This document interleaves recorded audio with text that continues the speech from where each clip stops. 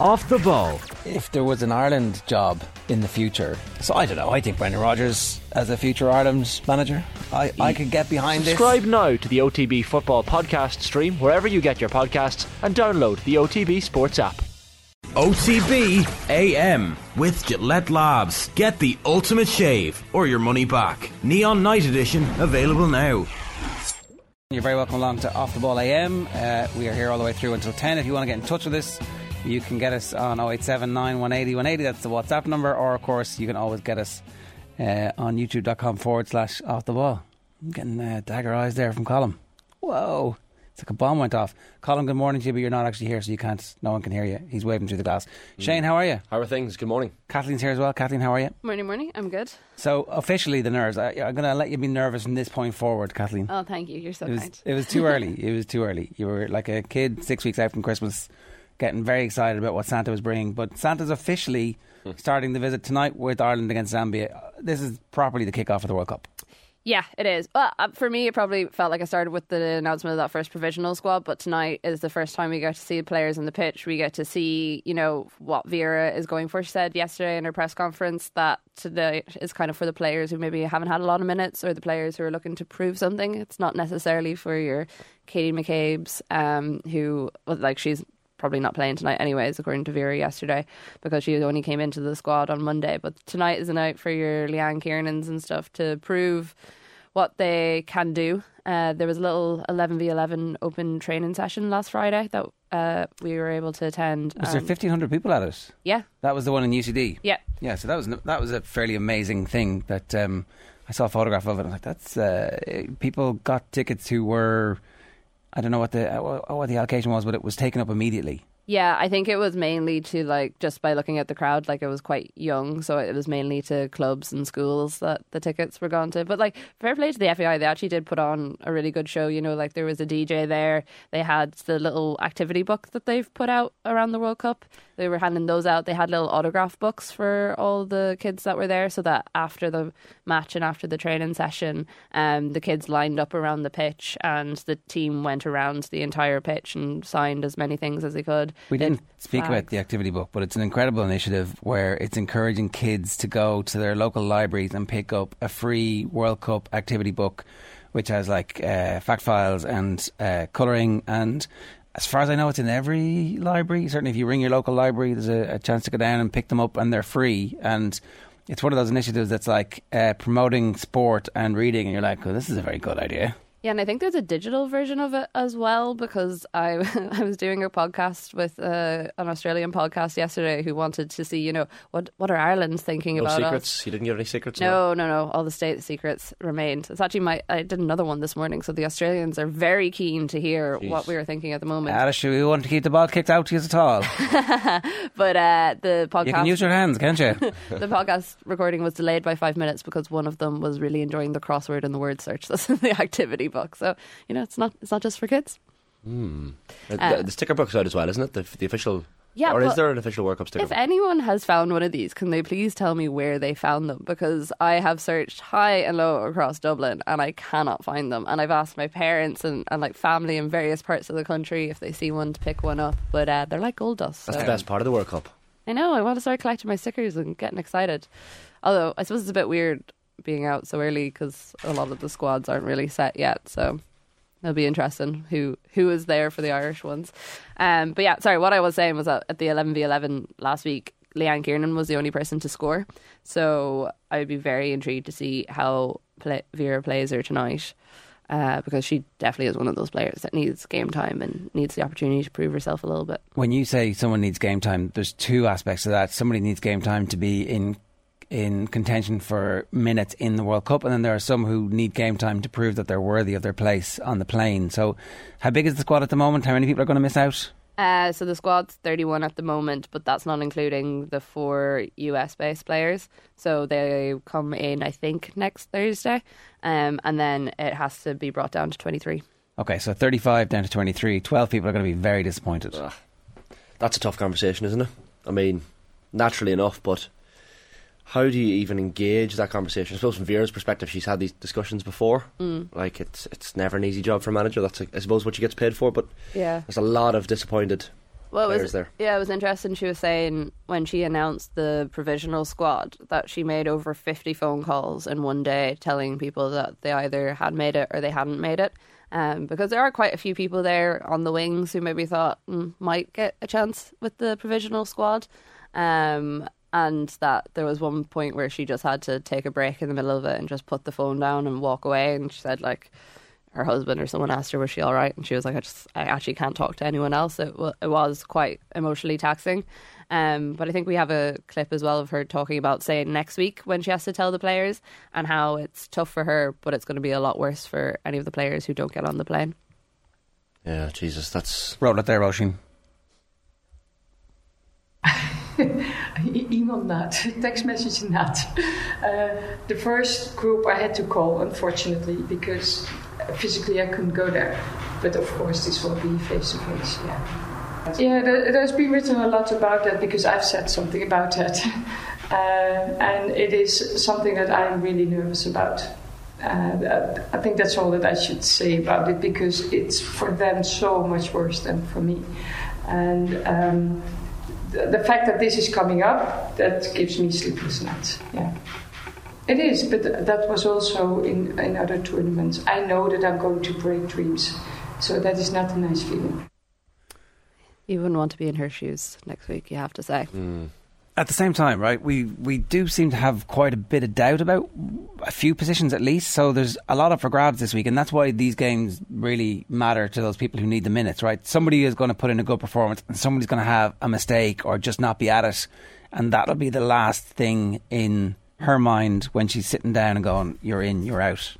Yeah, she was asked about that yesterday as well, and she was saying because they actually have so much time together as a squad, like obviously tonight is important because it's like competitive minutes and you're not playing against each other, that she's seen a lot from certain players in training that maybe she didn't expect, or not, she was like, I didn't expect is the wrong word, but that she was surprised at how much players were putting into everything.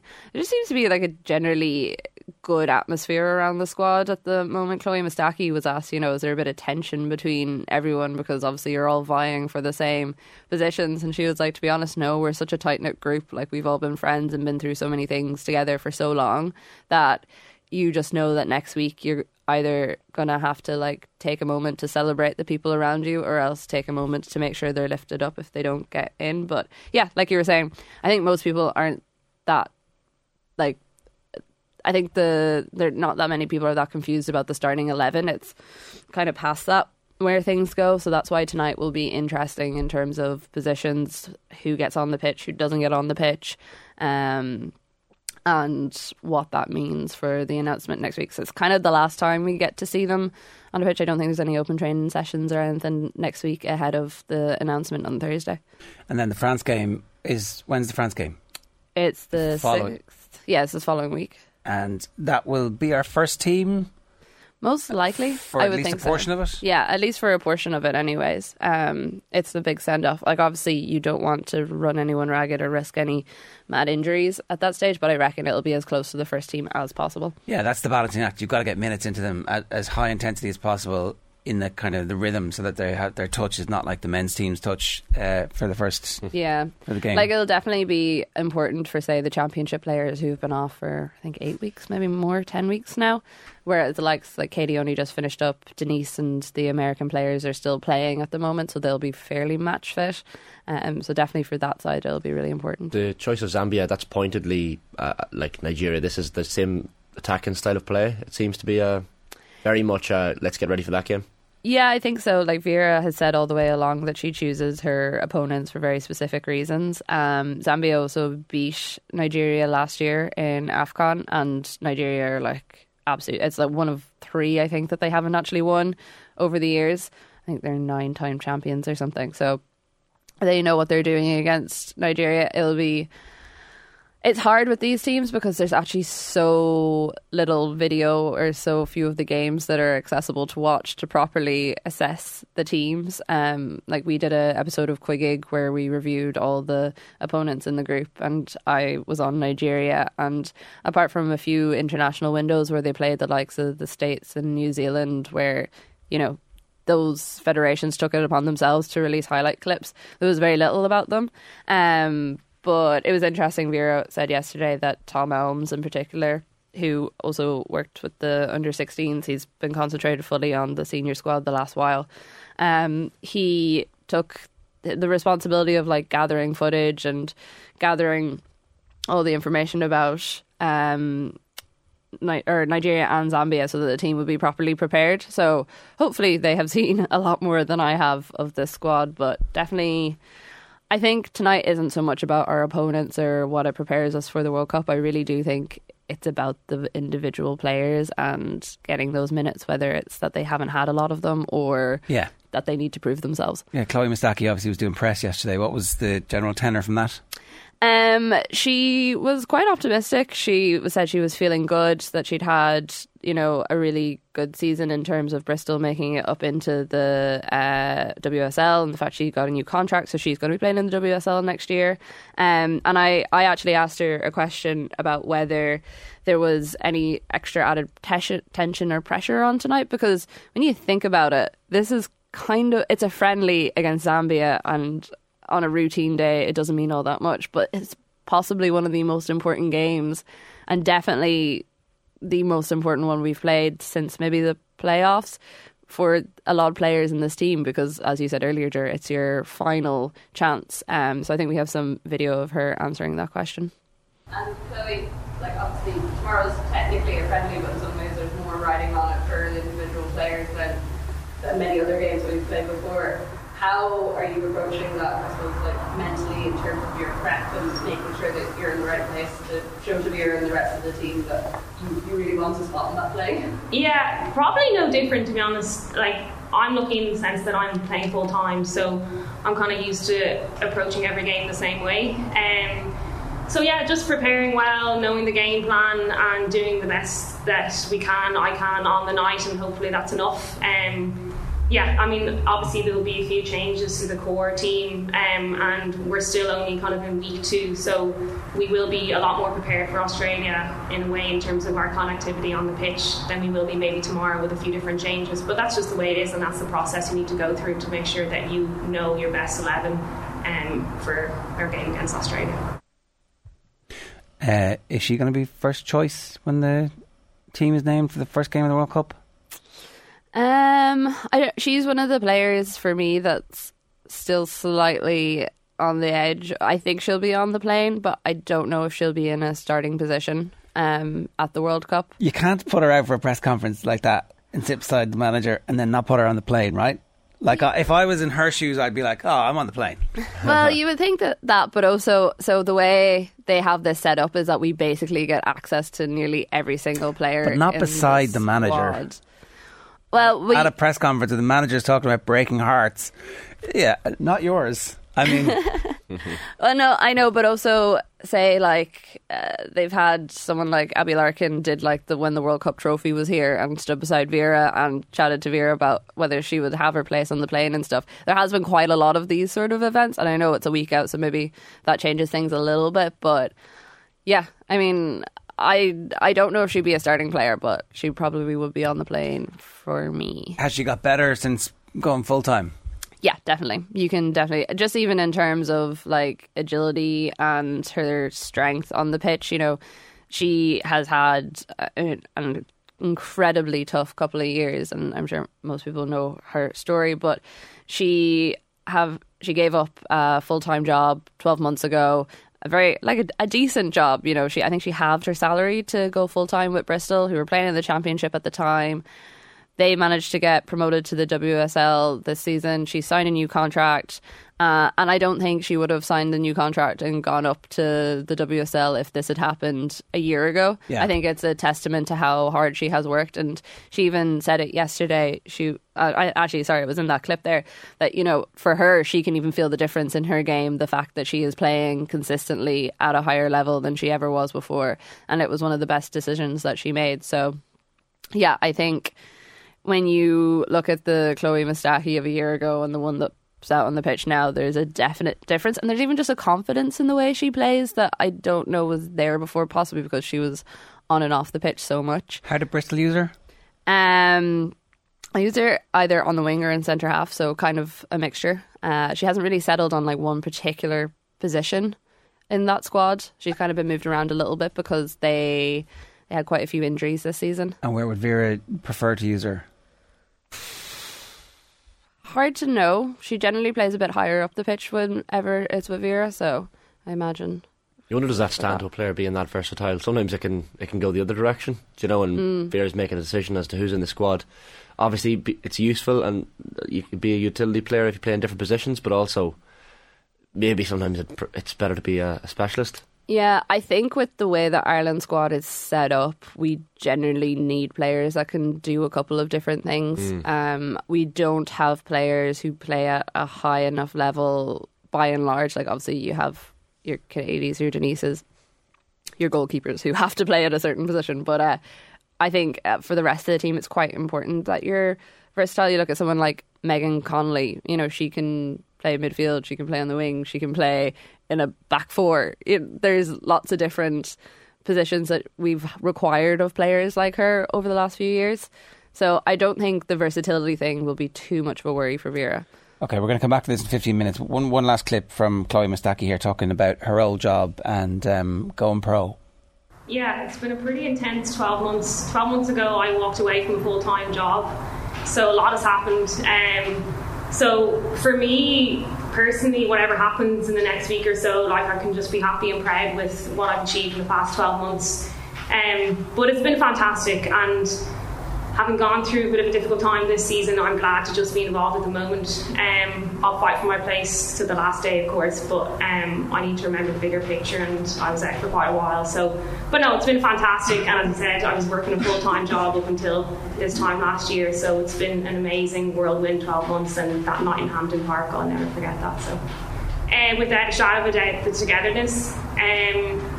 Yeah, I don't know, it's in our DNA, I think, and the support that we have for each other is unwavering no matter what.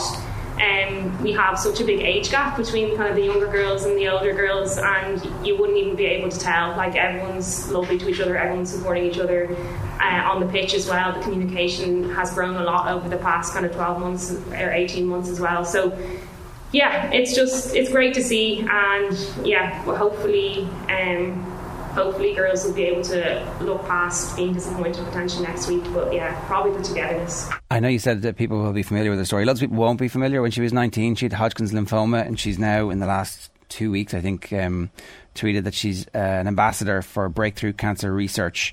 So it's one of those incredible stories where somebody comes back from a really terrifying condition and later represents Ireland, and has also come back from ACLs. Yeah, it's interesting when she talks about the ACLs, because she says that was almost worse than the cancer, because there was a acceptance when she had the cancer that there was very specific things she had to do, and she probably felt worse then, whereas there was a frustration that came with the ACLs and a much tougher mental battle. So yeah, and I suppose as well, when you've been hit down once and then you get hit down again, the second time is always a lot worse. But I mean, in that time, she became a pundit for RTE. You know, she got this great job. She really is one of those characters on the Irish team who's showed incredible mental strength to get to this place. Yeah, a high achiever. Yeah, there's some good podcasts with her. I think, was it Nathan or Joe did a really good chat with her when she was making her return on the Off the Ball feed. The show is live this evening from Tala. You're heading out? Yep, me and Nathan are going to be out there. So we are doing the news round, I think, with Richie later, and then we will be providing live updates throughout the evening, and then also, of course, there'll be loads of content this evening and tomorrow morning on the podcast feeds and on social media with chats with players and post-match reaction. And 7 a.m. tomorrow morning for the latest episode of Koi Gig? Yeah, well, it's being recorded at 7 a.m. tomorrow, so it'll probably hit your feeds about an hour or two later, depending on how fast our producer Catherine is. But I'll also be back in here, so you guys can chat to me as well. It's 7:50. OTB AM is live with Gillette Labs. Got the Ultimate Shaver, your money back Neon Night edition is available now. Here's what's coming up between now and 10 o'clock. Sue Ronan's going to join us at 8. Patrick Horgan is going to talk to us at 8:20. John Duggan at 8:40. We've got James Tracy with You Had to Be There at 8:55, and then we'll play a half an hour of a pretty exceptional interview with Vincent Hogan, who has stepped away from the Irish Independent as their chief sports writer after an illustrious career. He was in studio yesterday speaking with Joe Malloy. The whole thing is about an hour and 20 minutes, and you can get that in your OTB Daily feed. It's also in the OTB GAA feed. If you're only a subscriber to one or the other, then really you should sort yourself out and subscribe to both of them. Some of the things we need to talk about: the Republic of Ireland centre backs at the moment, it looks like, are likely to be on the move. Yeah, I think it's important that they get a bit of game time, and like you look at the centre halves we used to have, Premier League starting centre halves, the likes of Richard Dunn. Like you need to be playing week in, week out. Nathan Collins is one, I guess, who's at least got a little bit of game time. But yeah, to see a couple of players that are potentially on the move is. So what's the story? Well, it's Darragh O'Shea, isn't it? That appears to be heading off. So I guess the West Brom version of Darragh O'Shea, you were like, well, at least a little bit of game time. You want to see players at least playing in the Championship as well. He was a regular. He was captain on and off over the course of the season. Yeah, but then you look at some players like Jason Knight who are playing League One football and they should probably be playing in the Championship. But Darragh heading to Burnley, Vincent Kompany, not a bad centre half to learn from. I think it's great. So he has Premier League experience, played 28 times for West Brom before they came down, and talking with Phil and Stephen in the office yesterday, they were both making the point that he was exceptional in big games, and he's going to start his career at Burnley with a big game because they got Manchester City on the first day of the season. Not bad. Yeah, and if Kompany is making you one of his first signings as they're coming up, then that would indicate that he'll play. And they did play with a flat back four last year. We could do with players playing in flat back fours as opposed to in threes. And the other thing that's happening is Nathan Collins has been the subject of two bids, which have so far both been rejected by Brentford. The bids are by Brentford. They've been rejected, obviously, by Wolves. Yeah. But Wolves are in desperate, dire financial straits, and Lopetegui clearly has not wanted him as one of his first choice defenders. Now, he did play the last 2 games of the season, but I think that was just like, give me a bit of game time here, we're safe, and they were checking what they've got.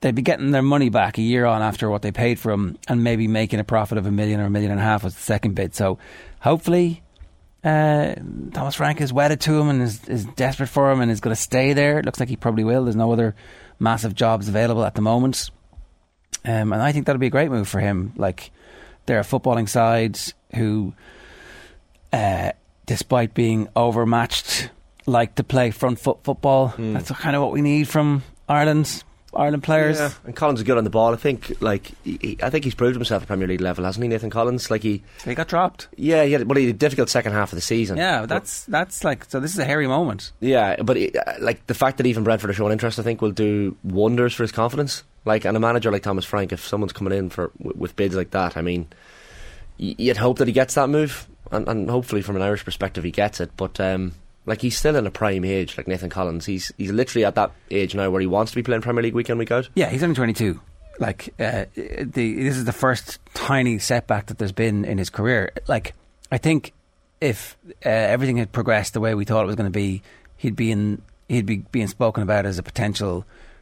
He'd be being bought by Wolves, by teams who are better placed than Wolves. And actually, in a way, that's what's happening here. Like, Brentford are still unfashionable, but incredibly well run. And, I don't know, maybe they can have a similar season next season to this season. And if they do, 9th or something, was it this year? Yeah. I mean, yeah, if we have more Irish players at those mid-table Premier League teams pushing for Europe, I know it's a lot to ask for at the moment, but Nathan Collins is certainly one of those. You'd think when you look at the Irish team sheet that will be getting that game time, and to see Darragh O'Shea getting that move as well, by the way, like, that's amazing. You kind of see some players who get stuck in the Championship doldrums and maybe end up as a Championship player for their entire careers, but if he's getting an opportunity to come back into the Premier League and hopefully get some game time as well. I know maybe Vincent Kompany is probably thinking we just need to bolster up the squad, have some options in the centre of defence as well, but if Darragh can burst his way into that Burnley team and get regular game time next season, that can only be a good thing from our perspective. There's also the thing of, like, you can't get on the pitch unless you're in the team as well, so like, even the fact that he has the opportunity to go there, learn from Kompany, show him what he can do, you know, there's a lot more chances to start some Premier League games than there is if he stays with West Brom. He also seems like a tough taskmaster. Like, Kompany takes no prisoners. You see that clip of him in the dressing room laying into players. It was one of the documentaries, wasn't it? Was it Burnley that went back to training like super early? They had like already some of their pre-season was already done. I think it was Burnley, and I was like, Christ. Yeah, he gives them a couple of weeks. Give the lads a bit of a break, Jesus. So yeah, it's definitely positive from an Irish perspective, and even heading into those internationals later in the year, the more players we have playing football. I know that'll be early in the season, but still. Yeah, I did think Nathan Collins talking about Lopetegui last week was quite interesting, in that you probably, maybe bitter is the wrong word, but you maybe expected him to have a bit of anger, a bit of frustration at the fact that he didn't get as much game time this season as he possibly wanted.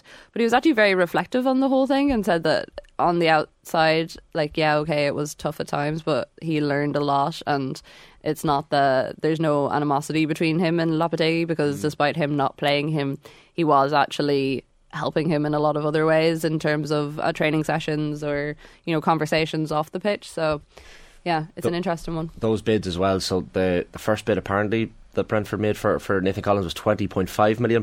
That matched exactly, as you said, Ger, what Wolves paid Burnley for him a year ago. And then the second bid went up £1.5 million to £22 million.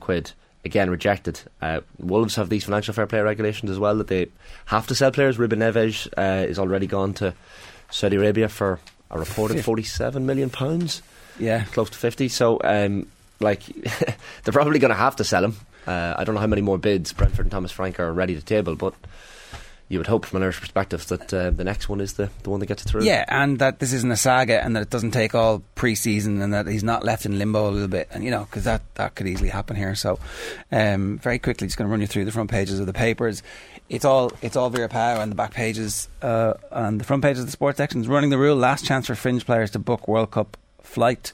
Tommy Martin is asking if Liam Brady has fallen out of love. Is football truly gone? It was one of those things that Brady was on the radio after he announced his retirement for a short interview, and he just said, I've fallen out of love with the game. I was like, that's pretty depressing, really, isn't it? McKay benched as Pauw gets ready for the final reckoning. The drop quote here is, let me be clear, I'm very happy in Ireland. Everybody can see that. I want to stay. So contract negotiations have officially been paused. Is that the line? Yeah, that seemed to be what Vera was saying yesterday, that she was fully concentrated on the World Cup for now, and that she didn't want anything to take focus away from that. Stand up for the girls in green is the back page of the Sun. Ireland versus Zambia 7:30 tonight, and call back again. B's 22 million Nathan bid is rejected. So that was the story we were just talking about. And the Daily Mail have changed their line from yesterday, when it looked like there was a debate about whether or not Stephen Kenny would be in charge for September, but today they're certain that he will be in charge for September. FAI hold fire, Kenny poised to get green light for September, which I think was always fairly obvious. No one's going to change the manager in advance of the games against France and Holland. It wouldn't make any sense. Like, even in a badly run organisation, which the FAI no longer is, it wouldn't make sense to get rid of a manager and put somebody new in to get the team spanked twice with... Anyway, never made any sense. Mounting costs, United talking tough after €58 million bid for Mason is dismissed. It's Man United on the phone just to add an extra 10 million. Literally, like, saga. It's going to be another saga, isn't it? It's going to drag on a bit. It sounds like personal terms have been agreed. Mason Mount does want to leave, so you'd expect that one to go through in the next week or so, but it's football and it's Manchester United and it's transfers, so anything can happen. I think it all got swept under the carpet. This is Carl Dennehy's story here with Olympian Jack Woolley on the attack that left him needing plastic surgery. I don't know if you all remember, but Jack Woolley was on a night out, and I think he was walking across one of the bridges in town when he got kicked in the face, and he posted horrific pictures of it. It was a random attack, and he's making the point here in an interview with Carl Dennehy in the Irish Independent today that nothing came of it. He never heard back. There were no prosecutions on it, and it's pretty. It's not, it's pretty scary. It's not great that nothing has come of it. It's not great that it just completely disappeared.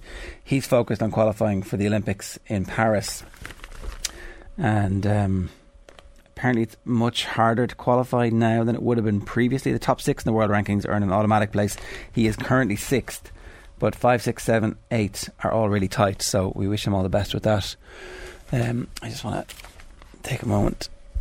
So Anya aims to top the class. This is the front of the Tea to Green section in the Irish Independent, and it's Anya Donegan, who is from Clare, plays out of Lahinch but also plays out of LSU, is the second Irish golfer who's qualified for the US Open after Leona Maguire. So the two of them are going to be playing in the US Open in a couple of weeks' time. She's back in Ireland. She's an amateur, obviously, at the moment, playing in college, and her family are very, very proud because she's my cousin's daughter, and it's an incredible story.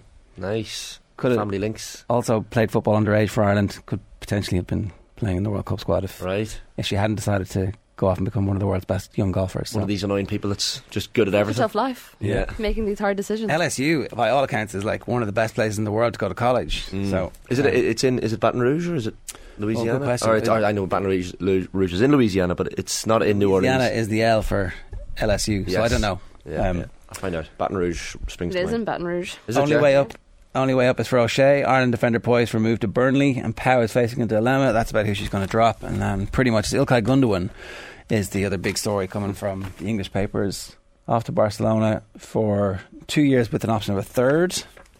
What a time to leave your club. Surely Man City need him, unless now this means that Declan Rice is back on their agenda. That was the thing that the Arsenal fans were a little bit concerned about. That deal isn't done yet.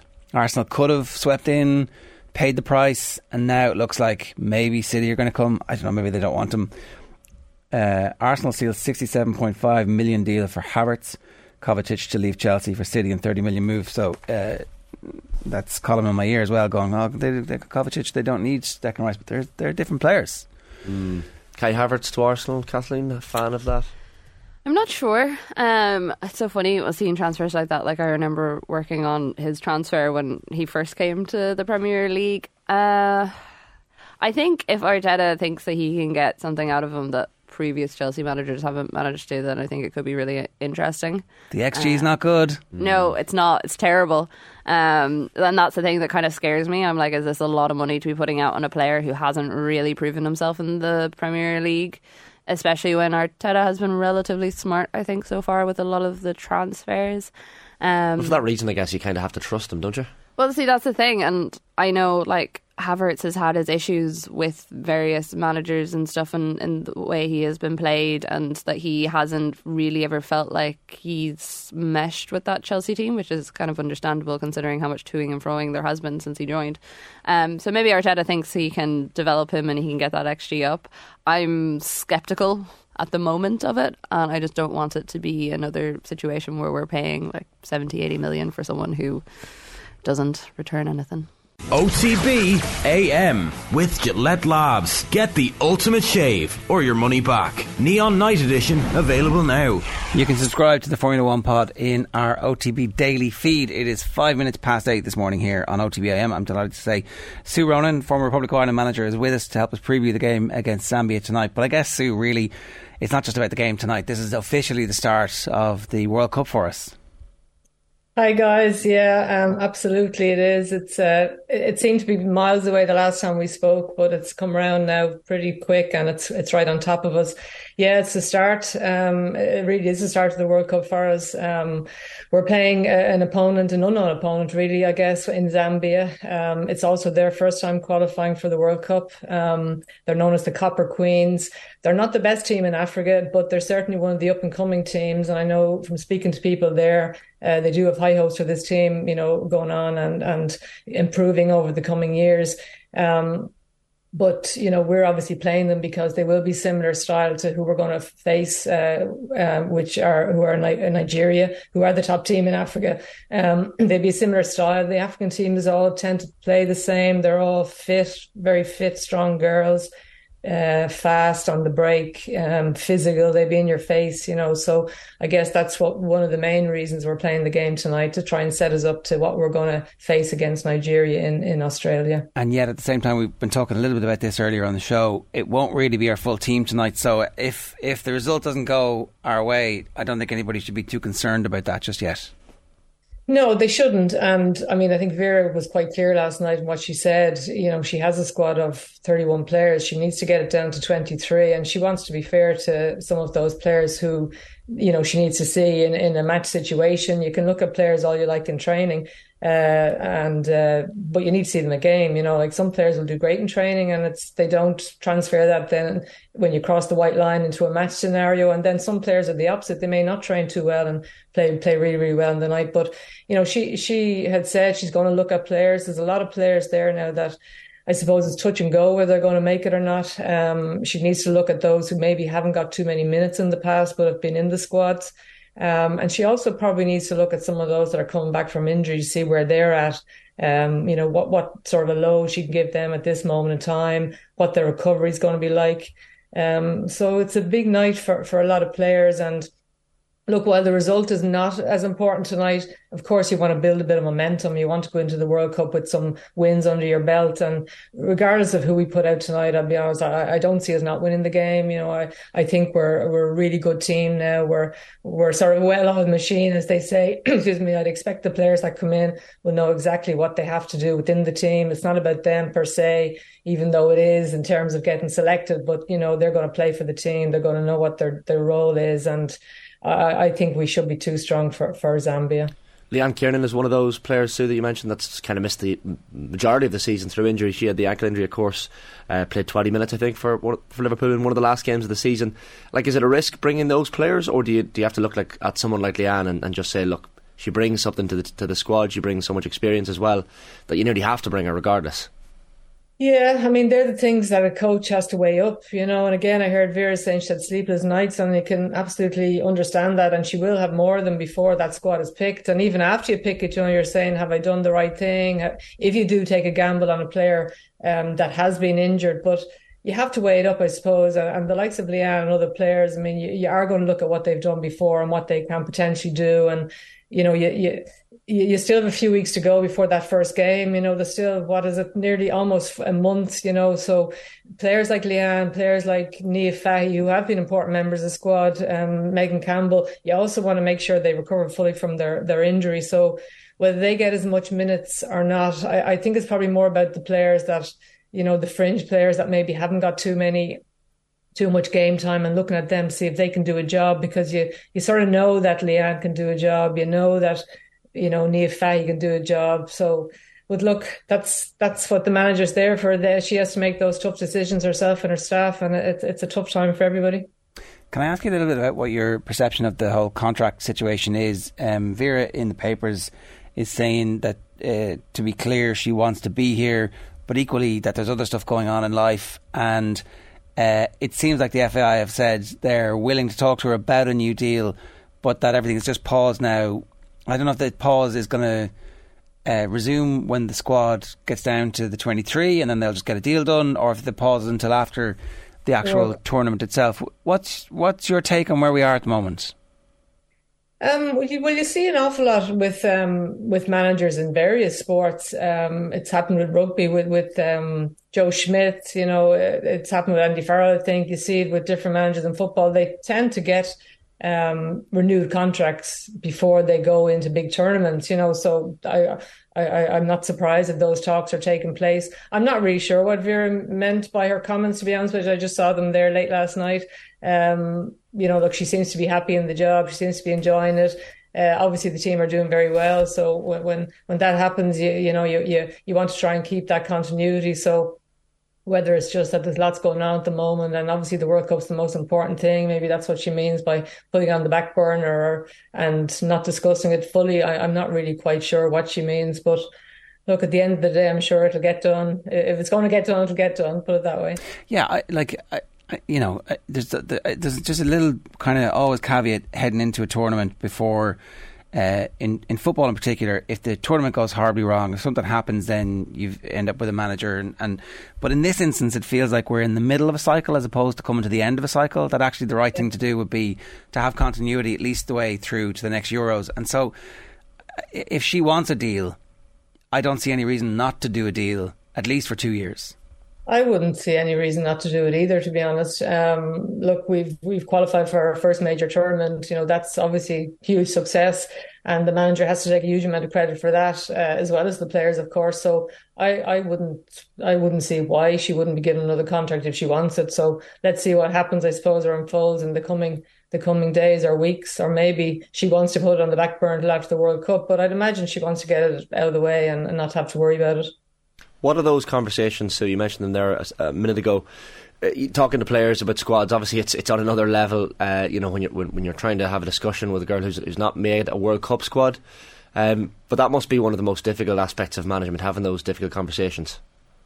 Absolutely. Unfortunately, I suppose, put it in inverted commas, I didn't have that opportunity to have those conversations because we didn't qualify for a major tournament. But I have had to have difficult conversations leaving players out of squads when they maybe thought they should be in a squad, or or they thought they were fully fit to be in the squad, and it wasn't nice. So I can only imagine what it's like now. It's heightened, much more. I mean, this is the first time we've ever been to a World Cup. It's taken so much to get there. So it's really going to be a very difficult conversation. And you see, you're even looking at squads being named at the moment, or even historically squads being named. There's always a surprise in a squad, and there's always a surprise either way, I suppose. We look and say, oh gosh, I wouldn't have left that player out, or gosh, I definitely wouldn't have brought that player, so everyone has their own opinion. But behind the scenes, obviously the management knows what's going on. They know where players are at. They know what their form is like. They know how they fit into the environment on the pitch.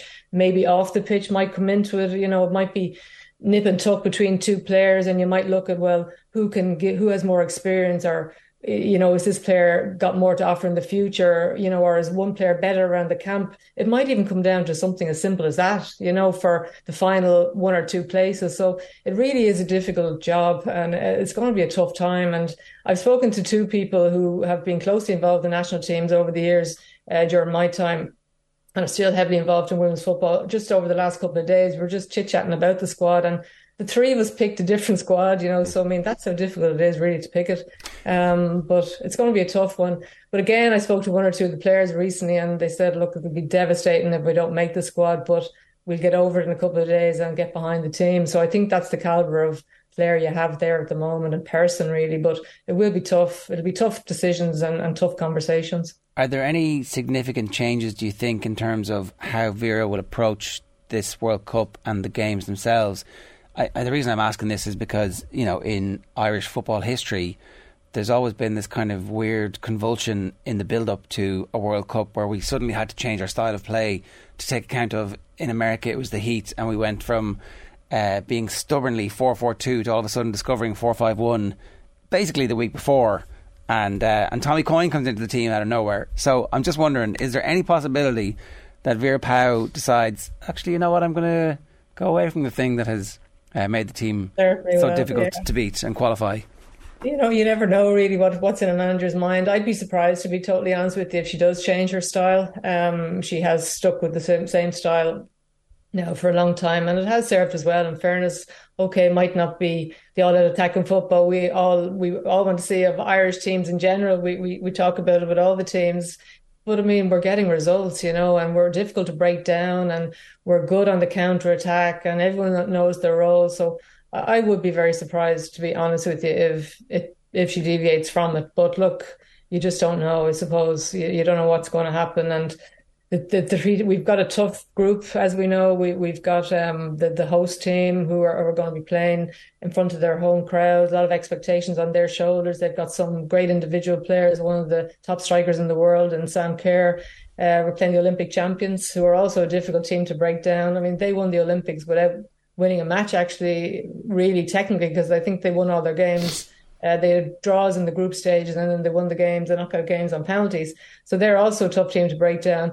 And then Nigeria, who you just don't know what you're going to get. Like, they'll definitely be defend in numbers, but they'll also attack in numbers, and they'll be good on the counter. But I can't really see us deviating away from it. And, tonight players are going to know what they need to do. And to be fair to those that come in, it'd be unfair to ask them to do something different tonight that has only just been practiced in the last week. So I think we'll probably see a similar style tonight as well. And then in terms of the actual squads that you and your two mates picked, is there anybody who's on the fringe of the squad who you think actually could catapult themselves into contention for a starting berth?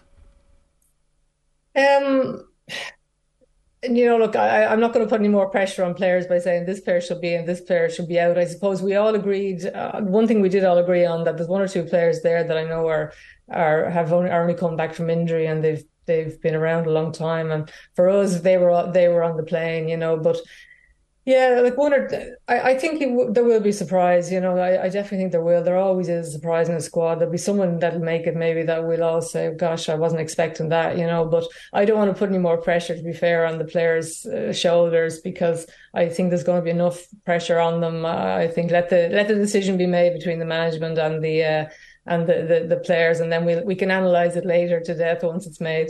And that's something, Sue, you mentioned earlier that perhaps people don't think of when it comes to squads and selecting players, the personality types. Like, as you say, when you're around a hotel and you nearly forget that they're going to have so much time to themselves, whether they're playing pool or just chilling around and having meals. Like, having someone with a certain personality type that brings something, as you say, to the group is key at a tournament. Absolutely. I mean, there's a squad of 23 travelling. How many realistically are going to play in the 3 games and hopefully more games after that? Are we saying 16, 17, 18 maybe? We don't know. You know, there's not going to be... Vera is known for not making a lot of changes. And you're not going to be changing the team either. You're going to try to have your consistent, first 11, and there might be 12, 13, 14 players in contention for that, and then a couple of subs. So, the rest of the players... You want players around the squad that are not going to be moping around, that are going to, do what they have to do for the good of the team, not themselves. They're going to be together for 6 weeks, 8 weeks, maybe, more, hopefully. So it really is important to have a good dynamic and a good group that knit together. And look, from what we see and hear, this group does knit together, but you certainly don't want anyone that's, in there maybe that doesn't fit in off the pitch either, as well as on it, because it's a long time to be together, and they all have to get on together, which, it seems like they all do, but it is a long time to be away from home and cooped up together. Sue, good stuff. Thanks a million for joining us. Cheers. No problem, guys. Take care. It's Sue Ronan giving us a preview of tonight's game against Zambia. A couple of quick comments for you from the Fountainstown Forlan, who hasn't been in touch in a while, unless we just have missed it. Apologies if that was the case. Chloe Mustaki is a very impressive character. Easy to want her and her teammates to succeed. And then there's a random self-hating, usual Irish negging football conversation. Oh, I thought you said Nathan Collins was a genius. Like, oh. Thanks a million for that. We really appreciate. Jared's gone to sleep, folks. No, we're back. That's happened to and we're live. Okay. We like our players. We do. We hope they do well. We talk about their positive aspects. Bill Belichick always says, don't tell me what they can't do, tell me what they can do, right? And so that's a good attitude to have about sport, because it means that you maybe actually like spending your time watching this thing, as opposed to constantly going, oh, well, that's shit, isn't it? Oh, well, they're crap. Oh, well, they're the worst. Oh. Like, really, is that the way you want to live your life? Is it? See, we're Irish, Ger, so we love misery. Like, we don't, though. We hate misery. Well, we love wakes, don't we? We drink ourselves away from the misery to forget about the misery, and that just makes us more miserable. We love grim things as a country, don't we? Like that it all ties in. It's our natural identity. It's our nature. It's our Catholic guilt. It's the cups of tea at wakes. I don't know how we get onto this conversation, but bottles of whiskey us. By 5 o'clock in the evening. Every bastard there was pisky. There you go. Do you know? But it all ties in. We can't have fun things. If we say something positive about Nathan Collins, Jesus, we're the worst people in the world. You said he was the new Van Dijk. Thanks, Conor Joyce. Thanks for that. Yeah, I'd like to hear where we actually said that as well. I'd like to show us where we exactly said Nathan Collins is the next Virgil van Dijk. I mean, look, he's fantastic. We probably did hype him up, of course, because he played really, really well. He's got all of the accoutrements to be a really top Champions League level centre back. He's 22. And he's had a setback. And if he was to go to Brentford and get in that team as that manager's choice to be the centre back, that would be brilliant for him. And why shouldn't we be excited about that? I make no apologies for being excited about young Irish footballers coming through. Why wouldn't we be? What's the whole point of this thing? Yeah, 22, by the way. It's to escape from the misery. Yeah, all misery gots here, Dr. Death. A format, is that myself? Yeah. That's my job. I have to bring up the death on the show. I think you'd nearly forget that Nathan Collins is 22, by the way, because he maybe looks a little bit older. He probably carries himself as someone who's a little bit older, yeah. and he's been around Premier League squads for a couple of years now. So we sometimes forget that these guys are kids in many ways, and Evan Ferguson is one of those. So we will give them time, but why not hype them up and have fun with the sport? The hyping people up who aren't worthy of it is a jingoistic trait that we would certainly criticise in one of our near neighbours, for example. So we didn't hype Evan Ferguson up. We got excited by the fact that he's really, really good. Yeah. And I think it's legitimate to get excited about anybody who's making it in the Premier League at the moment, because it's so bloody difficult. Look at the money that is slushing around in the Premier League. They can literally sign any player from anywhere in the entire world. And now it turns out Saudi Arabia can do the same. Jamie Carragher on Twitter this morning is complaining about the fact that Marca are reporting, according to a website I've never heard, Transfer News Live, with a blue tick. It's blue tick on Twitter. It must be real, Jamie. It must be real. So they're saying that Bernardo Silva is on the verge of a move to Saudi Arabia. And Carragher is losing his mind about this because he feels like I was okay when it was the Owl lads, but now it's like good players. Well, the Saudis taking over football, and football transfers is hardly a surprising thing, is it? Given what's happened in sport in recent years. Saudi have taken over golf, the big boxing fights, and now they want to take over football. The sports washing needs to be stopped at Premier League, at UEFA. Trying to bring out his inner Gary Neville, I think. Bit late though. Gary Neville got to the top of the mountain first. He did. Planted his flag, and he's beating down anybody else who comes there. Nobody remembers the second man up to climb Everest, do they? Well, it was Edmund Hillary, wasn't it? Well, Hillary was first, technically. He wasn't. Yeah. I mean, he definitely wasn't first. He clearly was not first at all. Yeah, he was the Westerner. Yeah, exactly. I mean, he's the white guy. Yeah. First white guy to do it. Is there a special prize for being the first white guy? Turns out there is. They name a lot of shit after you. Pardon my French, sorry. Yeah. Buzz Aldrin possibly is a better reference. Yeah. He definitely was the second man on the moon. Yeah, you do remember him though. True. Yeah, I definitely do. The NASA sticker on my laptop. OTB AM live with Gillette Labs. Get the ultimate shave or your money back. Neon Night Edition is available now. Right. At 23 minutes past 8, I'm delighted to say we have Patrick Horgan with us this morning. Patrick, good morning to you. How are you? How are you? How are you getting on? You're making some fibre deliveries for Virgin, are you? Yeah, that'll be on the 27th in Patrick Street in Cork City. We're going to be giving away thousands of euros worth of prizes in boxes of cereal, basically. Very good, very good. That's the job. Technically, of course, I presume you'd prefer at that stage to be preparing for an All-Ireland semi-final as it would have been. So are you a good spectator over the last couple of weeks? Are you enjoying watching hurling like the rest of us?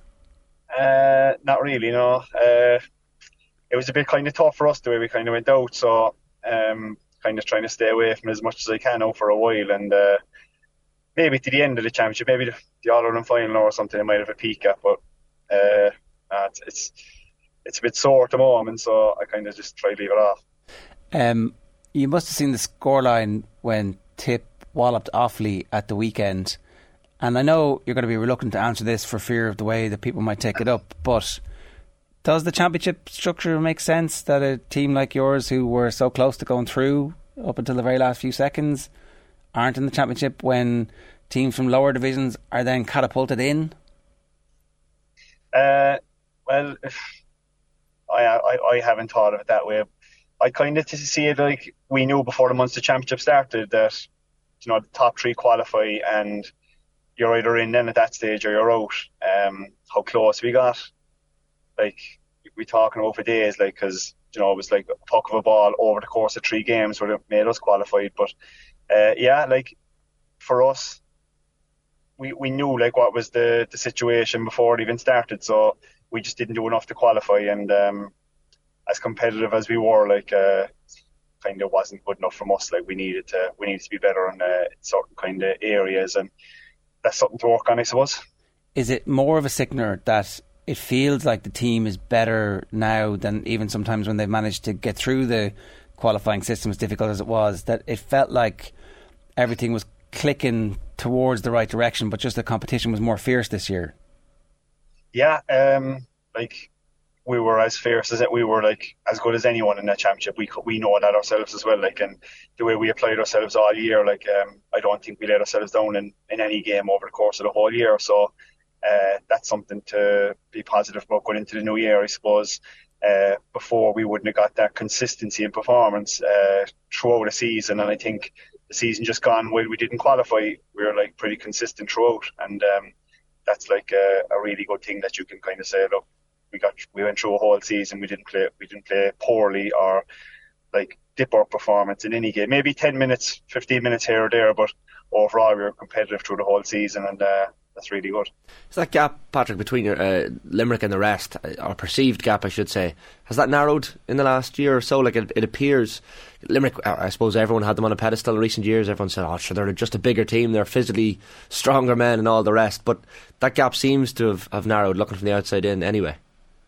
Yeah, definitely. They were unstoppable for a few years, but there's no gap now. Like, I suppose it's just coming down to you know, one puck of a ball, one play, one missed pick, one strike to hand, one missed hand pass. It's that small, And unfortunately this year in 2 important games, like 2 little things happened, or a couple of little things happened in either game that, swung it the opposition's way, and that put us out. Do you pay any attention to what pundits say? Like, you probably have a bit of time now, as you say, you'll try and not maybe watch that much hurling, but do you listen to the punditry and the analysis around games maybe more so now than when you were a younger hurler? Or? No, I wouldn't, and it's not because I don't want to listen to the fellas on it, because they're obviously really good at what they do, but I just try not to watch, because I just don't want to I don't want to form my opinion about like opposition or what other people think, like, and you could be leading into a game then against that opposition and you're thinking differently about them because of things you've heard, and so I try to stay away from all that. The 2023 you had, like, I remember you talking about the decision to bench yourself for the All-Ireland quarter-final against Galway last year, and I suppose the impact that had on you, and it probably gives you a kick up the backside as well in some ways. Like, do you see that as a turning point, something that's nearly prolonged your career in some ways maybe? No, I'd always be kind of the way of I'd be trying to improve myself all the time, whether that's like hurling or physically, and that was no different either last year. Like, I applied myself absolutely the same way I always do. It's just, I suppose, when you're not, every player is the same, like, and every player needs to be confident, and someone needs to instill confidence into them to, that the people that are going to choose you to play have confidence in you, and that's a really strong thing. And that's one thing that we had throughout the whole year this year, I suppose. Everybody couldn't have a complaint with, like, I suppose, getting encouragement from everybody else within the panel, and that's a good place to be. Did the shape of the team change significantly this year as the season wore on, and even within games? Did you become more flexible as a group to try and get the most out of where you're strong? I'm not really sure how it happened. I just think that we had a lot of kind of new fellas, you could call it, onto the panel early on in the year, and they all started getting chances early on in the year, and they started taking them, and then there was fellas that were injured were coming back, and all of a sudden, like, I think we had like at least two per position that were really strong in that position and really putting their hands up to play. So, like, that drove competition within the panel then, and I suppose it was every training session then was like, look, this is a trial basically to get on the team, and that's literally the way it was. There was like 40 fellas throughout the year just driving on, and like, you could have put any 15 on the field. It did feel a little bit like the team got to grips with what from a tactical perspective. I want to go back to, there was a league game I think against Limerick, and Limerick started lights out, looked amazing, but it felt like at half time something changed, and you became more aggressive with a press as a forward unit, and suddenly everybody was more in the game, and it felt like the analysis afterwards was, Cork wanted it more in the second half. But then I think it was talking to Anthony Nash afterwards, like, actually there was a subtle change there which allowed the forwards to be closer to the Limerick players in possession, and that unlocked something in the team. Did that happen? I don't know, possibly, but on the night when you're playing or during a game, like, there's so many little things that are going on, like, do you actually push up and leave space behind, or do you kind of fall back and hope the amount of passes that the defence have to take to come out, they kind of mess one up? And sometimes it's just, you don't do anything except just get a small bit more aggressive, and I suppose just close down the ball. Like, just sometimes, like, the opposition could be like so good. I remember Limerick in the championship, was it last year, first game of the championship, we were told we weren't pushing up like fast enough, but we didn't get a chance to push up because they were so good delivering the ball, and other times then you'd push up and they'd drop the ball and they would say that's great pressure, but it's all just bits and pieces that are going on in the game, and that's what it comes down to. So it's not a trend. It doesn't feel like it's something that you collectively worked on, but it's more situational. It depends on the current. I guess what I'm asking here is that, like, it felt a little bit like it was on purpose that you were doing that, but obviously, yeah. Well, well, probably what we were doing, we wanted to start off doing, and we just weren't doing it. So that could have been the reason as well. We probably got a bit of a shove on to get going in the game. Like, we probably weren't in the game in the first half. But I suppose the one thing we kind of put a lot of emphasis on, like, the year just gone, like, is the effort that we put in, like, and everybody putting in the same effort and just wanting the ball back, I suppose. And after that, like, you'd be surprised a lot of things kind of fall into place, like, if you go about that hard enough, you know.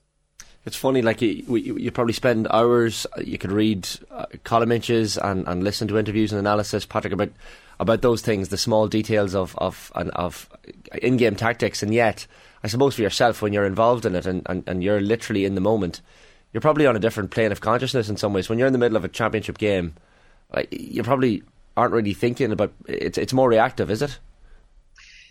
Yeah, when the ball's around, definitely you're just reacting. But I think it's good sometimes to just take a couple of breaths and realise, like, where you are and the important things that need to be done at that time. And you can be running around like a headless chicken for the day. Like, but I think sometimes it's just kind of good to set yourself in what needs to be done next and go and do it the best you can. Like, there's a lot of young hurlers in that Cork squad this year compared to last even as well, and a lot more coming through when you look at the 20s teams and that as well. Like, does that give you extra motivation in training as well? Because you kind of look at them and they bring that hunger and desire that maybe you would have had back when you were coming into the team at first.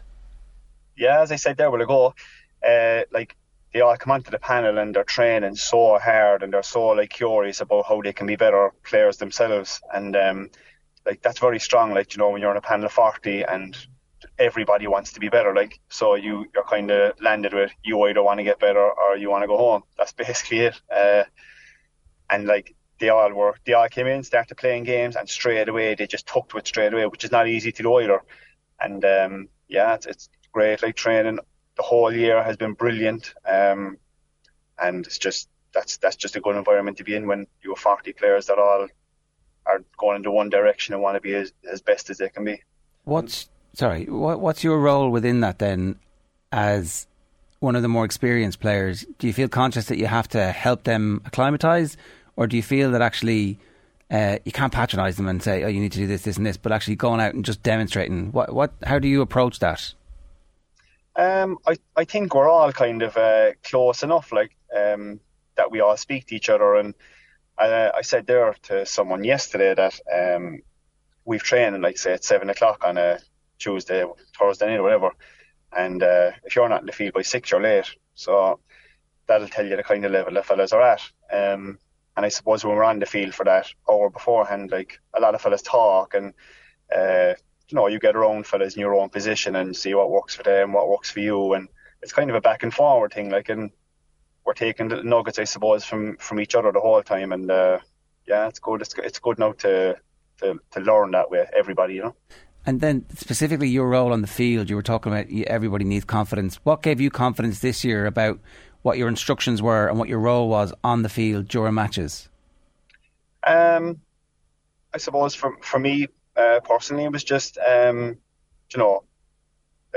keep showing for it. Like, there's only a couple of things you can do in your position that you always do, and one of them for a full forward is, like, showing for the ball, taking on your man, closing down the opposition. There's probably three things like that you focus on, and then the other things, like, a ball will break till you pick it, you hand pass it off or whatever like that, but you're kind of in the game if you do the first 2 or 3, like. Patrick, we're probably blue in the face talking about rule changes and the state of Gaelic games in this country, and the attacking mark in Gaelic football, certainly for one, and even the weight of the sliotar, the colour of the sliotar, all the rest. Is there anything in hurling at the moment that you'd like to see changed, or that you'd be unhappy with as a player? No, I think, to be honest with you, like, you couldn't touch hurling, like, looking at it now. And even the sliotars, I know you mentioned the sliotars there, and I was the first fella, like, to give out mad about them there last year, because they weren't up to scratch. But I must say, the sliotars we used this year were a lot different and easier to use, and they were fine. Weight wise or colour wise or both? I'm over the colour thing now, like, but I just, the feel and how they fly are that they're important, like how the ball flies when you hit it, or like, when you're guiding a ball. Like I found the old ones, you couldn't guide them, you didn't know what way they were going to go. Like, but I think these ones, there's a slight bit of give in them, so you can kind of feel the ball on the bus when you're striking it, and you can kind of guide it a bit better. Must be important when you're taking frees as well. Like that, those little tiny minutiae of the skill set is so important. Like you need to, not to get all philosophical, but become one with the sliotar almost.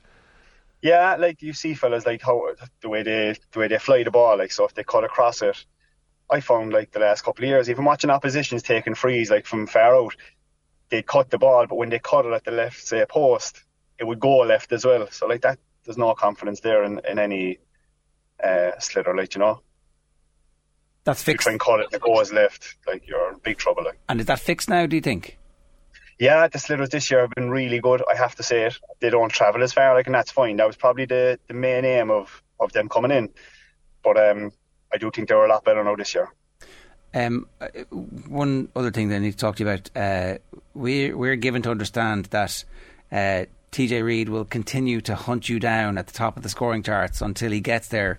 Is this something that you're interested in or aware of? Because it's one of the great battles in modern Irish hurling history that you're definitely a part of, whether you like it or not. Yeah. I suppose it's a nice thing to be involved in, like, isn't it? A lot of scores there, but like he's probably one of the best players ever to play the game. Like, and I'll battle it out with him there for a while if he wants, and sure I don't know what. He's still carrying on. He probably has an order in a semi-final and final to play, and it's good for him, and it's good to be a part of that, I suppose. That's all. 46-year-old Patrick Horgan against 45-year-old TJ in 10 years' time. He's actually older than me. Oh, is he? All right. Yeah. So that came you knew that very quickly. That's because everyone's on about my age. There's no one on about anyone else's age. So you've plenty of time left then. Yeah, I'm alright. I'm grand away. But the scoring thing does matter. Like, it's Ireland not great at this, like paying attention to stuff until eventually somebody goes off and does the maths. It's like, hang on a second, this is actually a really interesting story here. 2 generational hurlers who've gone at it for the best part of over a decade at this point, and we're privileged as sports fans to be watching this. What's that like to be in the middle of? It's good, I suppose, but the only reason I kind of want to be a part of it is because it means that in an individual game that I'm playing next, I just want to score. I just want to do like what I'm supposed to do and score. So I don't really think, and I'd say it'll be a good thing to like look back on and say, oh yeah, that was class at the time or whatever. But at the moment, for me, it's like, I just want to carry on tipping around and playing and try and score what I can for our team every match, and see where that lands me. In a way, though, this one I think everybody is allowed to, it's a team sport, but ultimately your job is to score. You're in the full forward line to score as heavily as you possibly can, and you have to be as ruthless as you can. So it's not like it's one of those I need to put the team first. You, by putting the team first, you are scoring. That's your job, right? Yeah. That's what any forward has to do, really. That's his kind of primary role, to score and show off the ball and win the ball and score. That's basically it. Do you find the extra little bit of attention, Patrick, on the pitch because of your scoring exploits as well? Like, I'm sure we see examples of sledging in the game and at different points, and it probably focuses in on you, I'd imagine, in the Cork forward line. Not very little, actually. I always wonder how footballers get the time on the pitch to talk to each other, but we, like, hurlers actually don't speak that much. Might be an odd line here or there, but it could be maybe funny more than anything. Like, I don't ever remember like getting into any big conversation with him, because the ball's coming too fast. You could get the ball from the goalkeeper now when you're on the full forward line. So if you turn to talk to someone, the ball could be there. Like. Well, listen, thanks very much for joining us this morning. I think you might enjoy the quarterfinals and semi-finals if you could bring yourself to look at them. The game is pretty good at the moment. We'll see. Hurling's fine. Yeah, it's good. Yeah. We'll see. Good stuff. Thanks a million. Keep scoring. Cheers. Down, thanks. It's Patrick Horgan there, locked in a celebrity death match with TJ Reid at the top of the scoring charts. I think it's one of those things that we should be celebrating and getting stuck into. Yeah, it's like we've had this discussion before. The GA record keeping probably could have been officially better than it has been, but at least with this one, we're not looking back in 10 years' time going, oh, they actually were locked in a battle, but we didn't realise it at the time. So it's good to be invested in it right now. Okay, John Duggan's going to join us in a little while, I think. Yeah, he is. Yeah. In the meantime, Cameron is here because we haven't talked about the Champions and Challenge Cup draws. We don't need to pay any attention to the Challenge Cup draw because there's no Irish teams in it, obviously. So nope. This is really a Champions Cup draw. Unless you're a real rugby hipster and you're just going to watch it anyway. That would be you, but yeah. Yeah. So interesting draw for all the Irish provinces. So Connacht are in with Lyon. They've a visit back to Pat Lam. Nice. With Bristol Bears, they're in with the Bulls, Bordeaux, Saracens. Ulster have probably the toughest of the lot in that they've Harlequins, Racing, Bath and Toulouse all in the same pool in Pool 2. Munster have Bayonne, Glasgow, Exeter, Toulon and Northampton, but I think the pick of the pools there is Pool 4. Leinster have the Stormers, Sale Sharks, Leicester, Stade Francais and La Rochelle. Right, so that's that big. Little old La Rochelle, who no one respects. Yeah, the small team out on the Atlantic coast. So that's quite tasty. Well, this was always the risk that Roger and La Rochelle ran at losing to Toulouse at the weekend. Like, you were always going to be... All comes back to bite. Someone had to get Leinster, I guess, as the second seeds, didn't they? They did, yeah. You could have given Ulster La Rochelle again. That would have been funny. But... yeah, it's quite tasty. I'm putting my hand up right now. If anybody wants me to go over to Bristol or Lyon or any of the places, I'm happy to fall on that sword. Okay. Not to go into the politics of it all, but obviously the English and French rugby clubs ruined this competition with their nonsensical approach to it, and so there are fewer games now. And so although there are 4 6-team groups, you don't play everybody in your group. No. So the fixtures are still to be announced, but... There's 6 teams in each group, as you say, but you don't play the one from your own league. So let's take Connacht, for instance. They will not play the Bulls because they're also in the URC.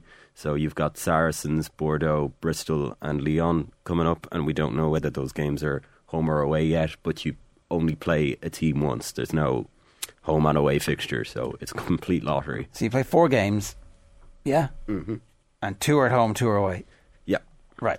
So Leinster could have La Rochelle at home or away, and they could have Stade Francais at home or away, or they could have Leicester at home or away, and they could have Sale at home or away. Absolutely. Like, the sensible way of doing it is that you have one French team at home and one away, but I mean, judging on how they've revamped this form, I don't think EPCR are interested in doing the sensible way of things. I am not a fan of this format whatsoever. I cannot see the point in playing for last 16 places, which have been the bane of the tournament for the last couple of years. They're so unexciting. They ruin the momentum towards the actual good games. I don't know what they're doing with this, to be honest. All right. Okay, Cameron, good stuff. An excellent explainer. Thank you very much. We didn't fall into the Kevin Kilban Nations League. Well, so if if you come out first, and if that ball's hot, and anyway, not quite that far, yeah. Shifty Lad wants to ask, has anybody watched Ride to Survive? It's the best thing Netflix have done, better than Formula 1 in my opinion. Tough going, peloton waits for no one. Hearing good things about this. Haven't seen it yet, but apparently is it called Ride to Survive? It must be. I hadn't seen the name on it. Just the Tour de France documentary, everyone's calling it. Yeah, I think that's so maybe Ride to Survive is a little moniker put on it by the commenter. We'll find out. But yeah, and it really apparently gives an insight into the life of some of those cyclists who are involved in teams, and their sole existence and reason for existence is to help, of course, the top 1 or 2 cyclists on the team. The domestiques. Tour de France Unchained. Tour de France Unchained. Yeah, Unchained. Okay. Off the chain, innit? See what they've done there. Bikes, chains. Yeah, very good. So yeah, that's on the list for sure. All right. John Duggan, 8:46. Good morning to you. Morning, Jaron Shane, and Cameron was never seen again. Yeah, gone. Whoosh. Credits will do. How are you? Good, yourselves? Not bad. What's going on? Well, it was the longest day of the year last night, which is great. And we have the Zambia game tonight, 7:30. Republic of Ireland women's team against a team that's also qualified for the World Cup. So Vera Pauw wants to see similar style of football to Nigeria, who is going to make the 23 strong squad. She'll obviously see a bit tonight. Katie McCabe will be rested for that game, set out, which is great. Leon Maguire, who is going to win a major, and it's a case of when, and I'll slip in a virtual insanity 10 each way on around 22-1 for this week's PGA Championship in Baltusrol in New Jersey, which starts this lunchtime. We know she won last week, the Meyer Classic in Michigan, 21 under par. I was just looking at her trajectory. She was 177th at the end of 2020 in the world rankings. Now she's 12th. It's pretty good, isn't it? Yes. 28 years of age from Cavan. And she's got Shane Lowry's former caddy in the bag, Dermot Byrne. And I just feel that the Solheim Cup was a huge thing for her in terms of arriving. We all arrived. The great stars in the world arrived. Remember Brian O'Driscoll and the hat-trick and that kind of thing. And that was her arrival as a rookie, 4.5 points out of 5. And she just has, in my mind, the mental acumen to be a major champion. And she has 5 chances. There are 5 women's majors as opposed to 4 in the men's game. And the great thing about the women's game at the moment is they're going to really good courses like Baltusrol, hosted US Open, USPGA in the past for the men's game. And the US Open next month is at Pebble Beach. So these are the types of classic courses I think Leona Maguire will thrive on. The course is a bit long this week, which might not suit her that well, but all other aspects of her game are very, very solid. And she's 9th in strokes in the scoring average this year on the PGA Tour, LPGA Tour. It's a very competitive tour. It's got a lot of deep, a bit like the men's tour at the moment. Anybody can win. Maybe 20 to 30 players can win a major. But Leona's right there. Second LPGA title, yeah. As soon as you break the duck and get that first one over the line, you kind of the water just comes through. Then she's going to push on, and I don't know how many she's going to finish her career with. But if she continues in this trajectory, and as you said, John, I think mentally she's unbelievably strong. I know she probably has a sports psychologist and all that behind her as well. But when she speaks, she clearly speaks with someone who doesn't really carry the weight of her expectation. That's her amateur career, being the number 1 amateur in the world. And she already has top 10s in majors, top 10 at the US Open, and a tie for 4th at the Open Championship at Muirfield last year. So it's really exciting. I think it's really exciting. And we have Stephanie Meadow in that as well, not to forget her. Rory McIlroy, Shane Lowry, Seamus Power, all playing in the Travellers Championship in Connecticut this week. That starts today. Tom McKibben, who we know won recently, is involved in the BMW International Open Munich, 1 under par. And what else we got? Nathan Collins and Dara Shea potentially on the move. It seems as if the Collins-Wolves journey might be coming to a close. From a financial fair play perspective, I think they need to sell a few players. They already sold, obviously, Ruben Neves to Saudi Arabia, and Brentford have come in with 2 bids for Nathan Collins, who, if he ended up in the defence with Ben Mee, could be a good thing for him. Were they at Burnley together? I'm trying to think off the top of my head. And we have, obviously, Dara O'Shea now going to be a teammate of Josh Cullen's at Burnley because he's got a medical today. It seems like Chelsea are having a fire sale at the moment, and we're obviously into silly season with the back pages now for the next couple of months, but it'll come around quickly, folks, won't it? By the time we're enjoying the dessert of the Women's World Cup, the Premier League will be on our shores. It will. It's creeping up there. How did you spend the summer solstice, summer equinox, John? Killarney Bay, which is this beach down the south of Dublin. Beautiful. So I kind of like, it's quite near my home, so I walk it a lot. You don't do any hippie stuff? No, hippie is I'm the opposite of hippie. Whatever the opposite of hippie is, I'm not a hippie. Your inner hippie will start coming out over the next few years. That's my prediction. No, Jared, it'll never happen. There'll never be more than a 3 or 4 day stubble. There will never be anything but 5-star luxury in my life. Duggan skinny dipping in Dublin Bay, I'm telling you, inside the next 5 years, guaranteed to happen. Well, there's a thought. Well, we'll see. Might be like Johnny Ward's Instagram life is very much dominated by 3 things: swimming, cycling and food.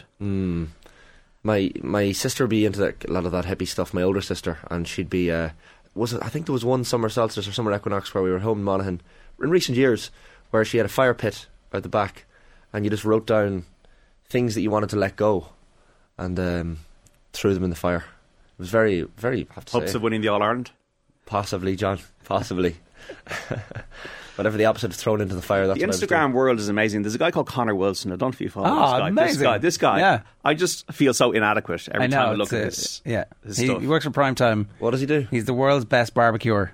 Oh, right. It's sensational. It's like 3 days out, he's making food, and you're like, how do you even begin? I've put on weight looking at it.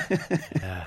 You follow the American guy, John. I saw you sharing his stuff. Oh, Barbecue Big Jake. He's like, hey everybody, the most southern man. That's where it's at. Well, it's amazing too. So yeah, if anyone wants to check that out. Well, his voice is incredible. The accent. The food is extremely unhealthy, which is probably that's the slight downside here. But it's amazing the phrases. It's amazing what marketing can do. And there's another guy called Old Time Hockey. I don't know if you've seen him. He's got about 1.5 million views on TikTok. Old Time Hockey. Old Time Hockey got 1.5 million followers on Instagram, and he's got 2 dogs. He lives in Upper Michigan, and he lives one of these kind of wild lives. And he plays like 80s video games and Game Boy and stuff, and you kind of feel that kind of. What's it, ASMR or something? Yes. That's the autosensory meridian response, not I don't know what Jer called it that time. Autoerotic asphyxiation. which is a different thing. Royal Ascot today, Aidan O'Brien, Emily Dickinson segue in the Gold Cup, 420. Willie Mullins, the man looking to bid to win the prize with Echoes and Rain as well. So from Old Time Hockey to Willie Mullins in 6 degrees of separation. In less than 60 seconds. Chef's Table Barbecue, that series on Netflix is unbelievable if you're into your barbecue stuff. Right. It just feels like it would take me about 5 years to do what that guy does. It just looks impossible. I can't speak, so you're going to have to speak, sorry. You should get him, I'm sure he'd give you a lesson. Yeah. Right. All right, lads. Anything else, JD? Unless there's something missing in that mad, wild tangent. A slight tangent. This comes to OTB AM. It was the segue to Ascot for me. Like the rival tangent, a slight tangent. It's kind of the rogue version. Thank you very much. More from John on Saturday afternoon on Off the Ball on News Talk. If you're still using the old Off the Ball app, you need to get the very latest version, as the old app will soon be retired to pasture to make way for the new shiny thoroughbred. If your app hasn't already updated, hit the App Store or the Play Store now, or see OTB Social for direct links to update. Some highlights from the OTB Podcast Network for you today. The latest F1 pod with Shane, Vincent Hogan in conversation with Joe last night, and the Gaelic Football preliminary quarter-finals preview. Wildcard weekend, baby. I mean, it's just right there for you if you want it. After the break, James Tracy's You Had to Be There. First, Vincent Hogan talking about Roy Keane. I've written so many pieces about Roy Keane over the years, and I've always said, my biggest problem in journalism was that if Roy sneezed, I'd get a phone call to do a 2-page spread on Roy. And I know the feeling. I've often been accused on social media, my God, you're so obsessed with Roy Keane. Right. I honestly, Joe, would not have written a single line about Roy Keane in 20 years if I could have got away with it. I don't find Roy fascinating as a pundit. I find Roy kind of just playing to almost to satire, that he's just endlessly cross and endlessly intolerant of people around him, but he's doing exactly what he said he wouldn't do. But I still would say that when he wants to be, he's very intelligent. Funny, I would have thought any time you've written about Roy Keane, it's because you're fascinated by him, as opposed to you got a phone call. No. I thought in '93 they said you could do what you want. No, well, that changed. Obviously, I didn't do it well enough. OTB AM with Gillette Labs. Get the ultimate shave or your money back. Neon Night Edition available now. It's so unexpected. It's one of those you had to be there moments. You had to be there. It subsequently genuinely did change everything about my life. You had to be there. Alright, it's one of our favourite slots of the week. It's You Had to Be There, and our guest this week is James Tracy. James, how the hell are you? Not too bad, gents. In a nicer environment than usual. That looks pretty sweet. So we're over here with the family in Greece at the moment. So it's a slight upgrade from sitting beside you two at the studio. And the weather looks terrible. Exactly. Yeah. Yeah, I'm not one for lying out, so I'm taking solitaire in the shade as usual. Okay, well, we're glad to distract you from the difficulty of finding shade in the Greek sunshine. People know the premise of this at this stage. You pick 5 things that have lived with you and stayed with you and kind of got you out of your seat. The first one, though, I want to start with from in sequence here is all the way back in the year 2000 when Ruby Walsh won the Grand National for the first time on Papillon. And people probably remember this, but loads of people are probably too young to remember. But it was his father, Ted Walsh's horse, and that was where the drama and I think the emotion of the whole thing came. But for you, it was a very local story. Yeah, incredible. So, like Ruby Walsh, I grew up in Kill Village in Kildare, and Ruby Walsh was one of the main, still is one of the biggest stars to come out of the village. But the Grand National is such a big deal in general, but to have someone who grew up the road riding in it with a real chance on his father's horse, and for anyone who watched the race, very dramatic finish. He looks like he's got to win. And then he ends up kind of finding a second gear with about half a furlong left, and wins it by about 2 lengths. It was unbelievable. And then what unfolded from that, our primary school was going nuts. Everyone's going nuts, but they brought Papillon. I'm sure they do it in this day and age with health and safety. Papillon came into the schoolyard. Everyone, like I said, it was about 1,000 kids all around. In fairness, it was probably the calmest horse in the world. There was a huge parade up the town. There was people coming out from the local, hopping on his back, riding out the finish. How there wasn't an accident, I don't know, but incredible memory, and they're well and truly a massive part of the village, and it was unbelievable to see Ruby be able to get it done for his family, and also for Kill and for his father. Yeah, because I think most people would have grown up watching Ted as an analyst on telly, and sometimes you forget that actually he was still an active trainer the whole way through that. Yeah, and it gives a feeling of, there's a lot of horses are a big thing in Kildare, especially horse racing, and it's the feeling of someone who winning something that you think is so unattainable, unachievable, and it gives beliefs to kind of the next generation. So that's the amazing part of it. But for us, the crack and the excitement of having someone who you see at mass, someone you see in the shop, and they're winning kind of one of the hardest things to do in horse racing. It's kind of you want to win a Gold Cup, you want to win the Grand National, you want to win the Irish Grand National. They're the kind of the big three in jumps racing, especially from where I'm from. Were you into racing automatically in advance of that? Did that get you into racing afterwards? So would have been everything horsey. So my sister would have show jumped internationally, and we would have hunted, and we would have went to the races. Punchestown was and Mace Race course was part of our DNA and our yearly schedule. So anything to do with horses, we were kind of. I grew up around it, and every weekend we were at a show, at a meet, at a hunt. It was everything like that. And the Grand National, a staple probably of your house growing up, regardless. But to see someone from your county winning it that must have been so special. Yeah, it was unbelievable. As I said, the crack, the village. I was far too young then. I think I was 9 years old, so I wasn't on the pints. But I don't think there was. There was any kegs left untapped by the end of the weekend. It was unbelievable for the village, and he's a sporting legend in racing. But for Kill Village, it was a big day. So did you say there was lads just running out from the pub, hopping on the horse and reenacting the end of the race? Yeah. So loose, but I think in reality, if anyone would have known the Walshes, or I wouldn't be surprised if those lads maybe had worked in the yard, or I'm sure they weren't just letting randoms, But I'm a 9-year-old kid. Obviously, I'm just seeing these random lads coming out of the boozer as he's walking up and hopping on the horse and doing the full thing. So it was great crack. But it was one for the memory book, all right, and a special day for the village. If you hadn't got involved in rugby, would there have been an interest in a career in racing or in show jumping or in horses?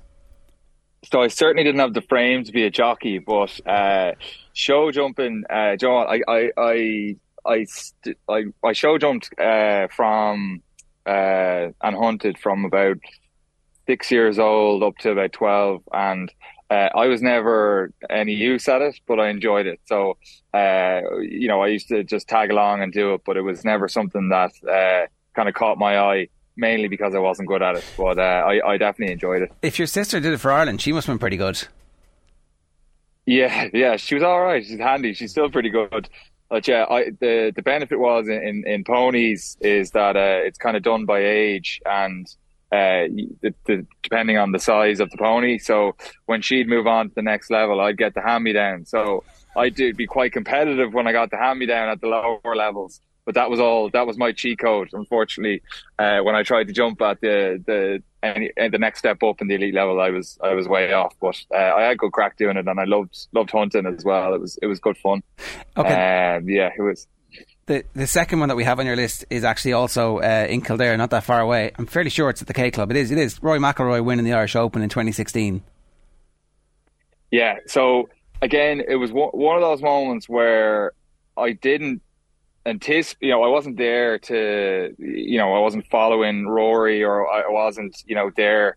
Like Ruby, where I had the same attachment, but. We'd managed, myself, my wife, a girlfriend at the time. We were going out a little while, but we went down because it's only up the road from where I grew up, and we'd blagged our way into the clubhouse somehow, and we're again blagged our way onto the balcony. You see that iconic shot that he takes, but as it unfolded, of course, my wife's at the bar. I'm now knowing that he was 2 behind going into 16. So I kind of prick my ears up of what's going on, and he's about 253 out, I think, and hits a 5-wood. They have a plaque now on the fairway where he hit it from, but hits a 5-wood to about 3 feet. And it was one of those moments where you just know, okay, this was something special.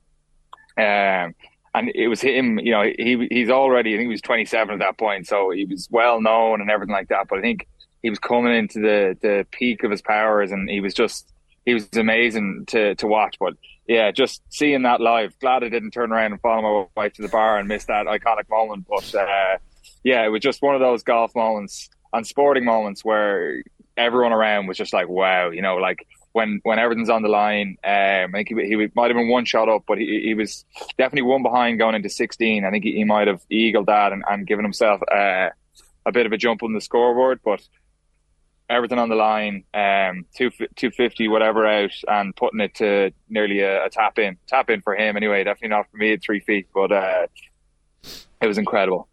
When Shane Lowry won the Irish Open, obviously in the rain, he was an amateur, and we didn't quite know what an amazing career he was going to have.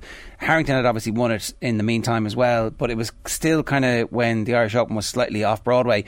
McIlroy coming back to it and it being at the K Club had that bang of big event feel, and so for him to produce his very best in front of the Irish crowd, when we were all talking ourselves into, it's so difficult for the Irish golfers to come and play at their very best, I think it was a real kind of, okay, this guy, look at that talent. Like it's obscene levels of talent that we see on TV, but he's actually doing it in front of us. That's the special bit, I think, about it. Yeah, and having watched it back, you see how much it means to him as well. Like he's proper fired up for every big moment that he had. He was properly fired up, and I loved that McIlroy. He used to bomb the drive down, and he'd walk past his partner, and he'd stand at his ball. He was such a dominant force in golf, and he still is. And it's been amazing to watch his journey and have someone Irish be that prominent in a sport that's clearly global and so difficult to be in the top 100. Never mind in the top 10. Regardless of the fact that you're in a team sport, James, you must take little modicums of, I guess, enlightenment and things from individual sports people like Rory that maybe you look and say, well, Jesus, clearly their mentality, as you say, going down the stretch, 3 holes to play, when the pressure's most on at his home open, you must take things from that. Yeah, definitely. I think a lot of professional sports people love playing golf and tennis, and if you're like individual sports, because it really hones you in and it gives you that same kick of you're accountable for yourself on this, so it gets the juices flowing from that side of things, and especially in golf, it's just you versus the course. Can can be very humbling. I've been humbled a million times over by the golf course, but yeah, we've a few handy golfers in Leinster, so we had good fun over COVID when we had a bit more time to play, and a lot of lads kind of stuck with it and got the bug. What is your own game like? What are your strengths and weaknesses? A lot of weaknesses, not many strengths. I think that'd sum it up. Is Sexton the best golfer? He's definitely top 5. I think Frawley, Jordan Larmour, himself, Dan Sheehan, and who else? There'd probably be about 10 or 11 lads who'd be single figures, and the lads I named there would be below 5, in and around 5 or below. Dan Frawley Sheehan. picked up golf. That's sickening. Go on, Frawley. I know, yeah. Yeah, there's another one. So I think Iggy could be off 2, maybe. But yeah, himself and Frawley, I think, could be the lowest. Frawley only picked it up. We played a golf scramble, and he never played before, so we had him ranked 4th. So anyway, he hopped in with the guys who would have been, a couple 2 low handicaps and 1 mid range, and he was the dud. And the lads romped home by about 7 shots, and we were kind of like, geez, like 7 winning by 7 shots is a crazy thing. So anyway, he's like, oh, I'm actually all right at this thing. Starts playing, and within a year he was scratch. Now he's come back, I think, a little bit since then, but I've never seen someone take to a sport like he did to golf. But yeah, the Burns, Harry and Ross are also very handy. Yeah, there's a lot of decent golfers. And post-retirement, there's no injury issues. You can go back and play, and there's been no long-term. You've no excuses when you're playing golf now, do you? No, I'm still using the children as an excuse, but that one's, yeah. But I wasn't good before I had them. I wasn't good before I had the injury, so I've plenty of excuses in the back pocket. But yeah, they're wearing thin of my friends anyway. Jeez, when you're listening to the names of Leinster players that are decent golfers, like I'd love to see a Leinster versus Munster charity golfing event at some point. I mean, people would pay to see the likes of that, but you think they're competitive on the rugby pitch. I'd imagine on the golf course it wouldn't calm down that much. Sure, we could sort that out. Yeah, exactly. I think we get that going. Right, if any charities out there want us to do that on their behalf, we'd be more than happy to. Well, let's move on to some rugby ones, okay? So the first one we have here is Jacob Stockdale's chip and chase against the All Blacks in the Aviva. Tell us about this. Why did you pick this? What year is this? 2018, it says there, 17th of November. Yeah, I just think, I'm sure most people have seen the still shot from above of Aaron Smith hanging out of his legs as he's kind of dotting the ball over the line. I think it was just, for me, a real turning point. Obviously, we'd beaten them in Chicago, and that was kind of a massive point in Irish rugby history, the biggest probably turning point in Irish rugby history. But I wasn't there for that one, so I couldn't have that one in there. I was a whisker away, actually. I got pulled in the training session before we went to get on the plane. I was going to be a travelling reserve, and Conor Murray had a tight calf, so they brought Luke McGrath instead. So I missed that one. Didn't get to witness that one. So this is my next best, beating them at home. But I was just, for me, the skill level of Jacob Stockdale's, he's probably the best chip and chaser I've ever seen in my time. Anyway, his ability to do it. And really gather the ball. I'd love to know the stats on it. I genuinely can't remember him unless he gets blocked. I can't remember him not regathering it on the other side of the defence. I think they did a 5-man line out. I've seen other teams run the play since, but what they were targeting was the New Zealand backfield and how quickly they kind of left where the line outside was. Aaron Smith was kind of covering in behind in the chip space. So it was thrown to Sexton. He does a switch with Bundy, who throws a phenomenal pass to Stockdale on the run, and he's left with Brodie Retallick in front of him with Sam Whitelock. So a tough enough chip to get it over those two tall fellas, but does a great job. Always seems to get the bounce, and that's a testament to his strike and how much he must practice that action. And anyway, sits up for him, he tears on and he takes it to the house. And I think it was 9-6 at that time. And jitters, everything. It was 47 minutes into the game.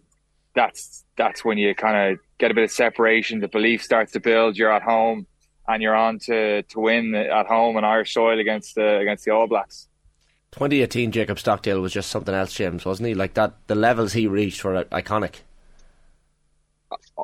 Unbelievable, and like he had so many huge moments. I think in over probably like a 4-year period, he was one of the first names on the team sheet, and that moment anyway will live with me forever. I think if you were to give me a moment from Chicago, which I wasn't there for, it would be the Henshaw try with the scrum play. I think Zebo does an unbelievable chase on a kick, leads to, like, it was a scrum. I think they maybe force a knock on off the scrum. Jamie Heaslip kind of runs sideways, and you're thinking, what's he doing here? And he does a switch with Henshaw, who does unbelievable to finish it from there, and he dots it down over his head, and that was kind of the moment we knew we were going to win and have that moment. So we've had a lot of amazing times with Irish rugby recently, and it's just great to appreciate it and take them all in. And as I said, I wasn't there for that one, but I was there for the Stockdale one, and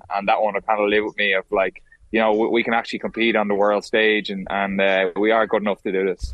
You talk about the likes of Rory McIlroy down the, 3 holes to play, hitting a 253-yard drive, but similarly, Jacob Stockdale with half an hour left in a game against the All Blacks with so much at stake. I think the game finished 16-9 in Ireland's favour, according to the graphic we had on screen there. So the game's in the melting pot, and to even conjure up an idea to do a chip and chase, never mind execute it at that point of a game, is something else.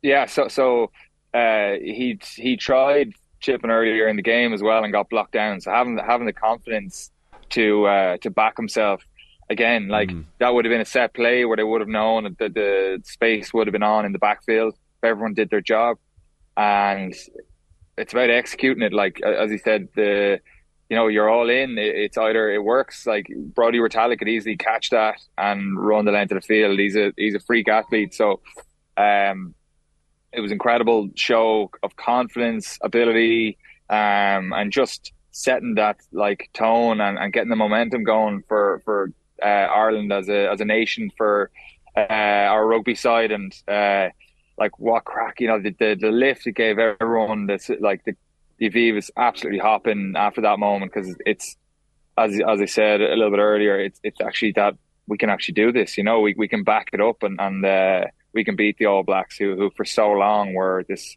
unbeatable force. Stockdale was 21 or 22 then. He's still only 27, so there's still plenty of time for him to get back to that form. Is it possible that the injuries are past him now, and that he can actually begin to come back to that level of athleticism and bravery? 100%. I think he's so many attributes, and like sports, it's funny. It can be the best thing in the world, and it can be the worst thing in the world, and injuries are just a part and parcel of having a pro career, and it's how you navigate through the highs and the lows, and having the right people around you and setting yourself up for success. And listen, he was one of the best wingers in the world. He's for that period, one of the best Irish wingers of all time. Of course he can. He's done it. So like, of course he can do it again. It's just finding that spark inside himself and getting his confidence going again, and it's momentum from there on. And he's such an asset to have in a team. Even never mind his attacking side of things, but just his kicking alone, he's an absolute cannon of a boot, which is in the modern day, it's very, very important to be able to exit well against big teams and get down. It's a territory game. Did you ever have the audacity to try a chip and chase, James, in your story career? Not quite a chip and chase. I had a very sad, almost very good kick against Cardiff. Come over the back of the line now. I think they were on our 10, maybe. I'm going to say our 22, but it was actually the 10. And ball comes over the top. I catch it and I boot it. Now, 50-22s didn't exist back then, but I'm running anyway after it, and it looks like it's going to dribble out, but it doesn't. And the winger, his name just gave me, Welsh winger. Anyway, I'm thinking he's not going to go down the touchline side here. There's only about a half meter of space. He's going to try to go open. So I'm standing waiting for him to go open. Anyway, he beats me up the touchline side. So from going from like being able to get him out after doing my only ever kick pretty much in their 22, he then kicks it, a banana kick from his 22, and it rolls out our 5 meter line. And so I now have a defensive throw from the 5. I'm just like, for God's sake, like what a clanger. Almost unbelievable. And then the biggest clanger ever. Life comes at you fast. So yeah, it does. So that was my one of my only kicks, and I don't think I won't get a chance, but I never was bold enough to do it again after that. And I'm sure nobody ever brought it up either. They're good like that in changing rooms. Yeah, no, that one's forgotten very quickly. Yeah. So and will be forgotten forever. We actually have one of your games. You played in the first game at the new Aviva when they reopened Lansdowne Road. This was one of those fixtures where it was a combined Leinster-Ulster team versus Connacht Munster. Slightly unevenly matched sides, it has to be said. In reflection, yes. But at the time, like, I don't know who picked who'd go with who. But at the time, we thought we were going in for a war, and it didn't turn out that way. We ended up winning by 80-something points. But yeah, unbelievable to be part of the first kind of, the new Lansdowne Road. And I think a few names have kind of kicked on from then to have good pro careers as well. And then one for the pub quiz is Craig Gilroy scoring the first ever try in the new Aviva Stadium. Paddy Jackson kicked a crossfield kick to him, and he finished it well. And yeah, Craig he also is probably another one for a pub quiz. Probably the only player to come off the bench and score a hat trick. He did that against Italy in the Six Nations. And never played for their country again. He was an unbelievable finisher in his time as well, and an incredible player to play with. But yeah, for the pub quiz, he's the first ever player to score in the Aviva Stadium. So I have a butterfly here who's making friends with me. There you go. It's all right. I thought you were in your stomach thinking about it, but no, it's an actual real butterfly. So this is the official opening of the stadium, and they wanted to make sure that there was a game played before the national side played. I think that was part of it. And I'm just looking through the team. So you win 85-0. From your perspective, what was the level of excitement about being involved and being picked and being asked to play? Like, where were you at that stage of your career? So I was still playing loosehead then, so I would have been very, very early on. It was an exciting time to be part of. One, it was a piece of history of the first game there, but also very unusual that you were like joining with a province. It wasn't like an Ireland camp where you've kind of all the different provinces. You're just joining with one province. You're trying to mesh everything up together and then go on from there. But it was great fun. We had a lot of guys. Ian Henderson was playing that day. I'm trying to think. There, Andy Warwick on the other side. There was like loads of guys who went on to kick on to play good professional careers. But I wouldn't say they probably remember the day as fondly as I did. It was fairly. Probably the hardest part was running back to the halfway line every couple of minutes because the likes of Craig Gilroy and Andrew Boyle and a few others, Sam Coughlin-Murray were tearing it up, and it was one of those easy days to be a forward. And a few good pals of mine, Mark McGordy, I remember had the game of his life. He went on to have a great career with UCD. But yeah, it was a special one. I see Tig Leader's name on the opposition. He obviously is involved in getting all those Irish kids over to America to play American football as kickers. So that's another interesting career. Who tapped you on the shoulder and said, right, you're going to be a hooker now? How did that happen? That was Joe Schmidt. So I was going into my final year in the academy, and realistically, well, now in retrospect, realistically, I didn't have the frame, but that was what he said to me. Put me into his office, and he was like, do you want to play for Ireland? That was the kind of first line, and I was like, yeah, of course. And he said, well, it won't be at Loosehead. You don't have the frame, and I think you should move to hooker. So I just said, okay. I was a bit shook anyway, kind of talking to the head coach or a young fella, but he was like, I think you should move to hooker. You will have a chance at doing it there. So that was it. I started throwing that day, and within probably, I think that would have been going at the very, very start of preseason, coming in at the end of preseason. I played my first game against Munster in a preseason game at hooker, and kind of went from there. Now I think I've told you before, I probably wasn't comfortable with the ball going out of play for about 3 years, probably 5 years, but it was without him I wouldn't have had a career. So he gave me my first cap also, and my first Ireland cap, so I owe him a lot. He moved me position, and he gave me the opportunities. So yeah, very, very lucky to have had Joe, and for him to kind of steer me in the right direction.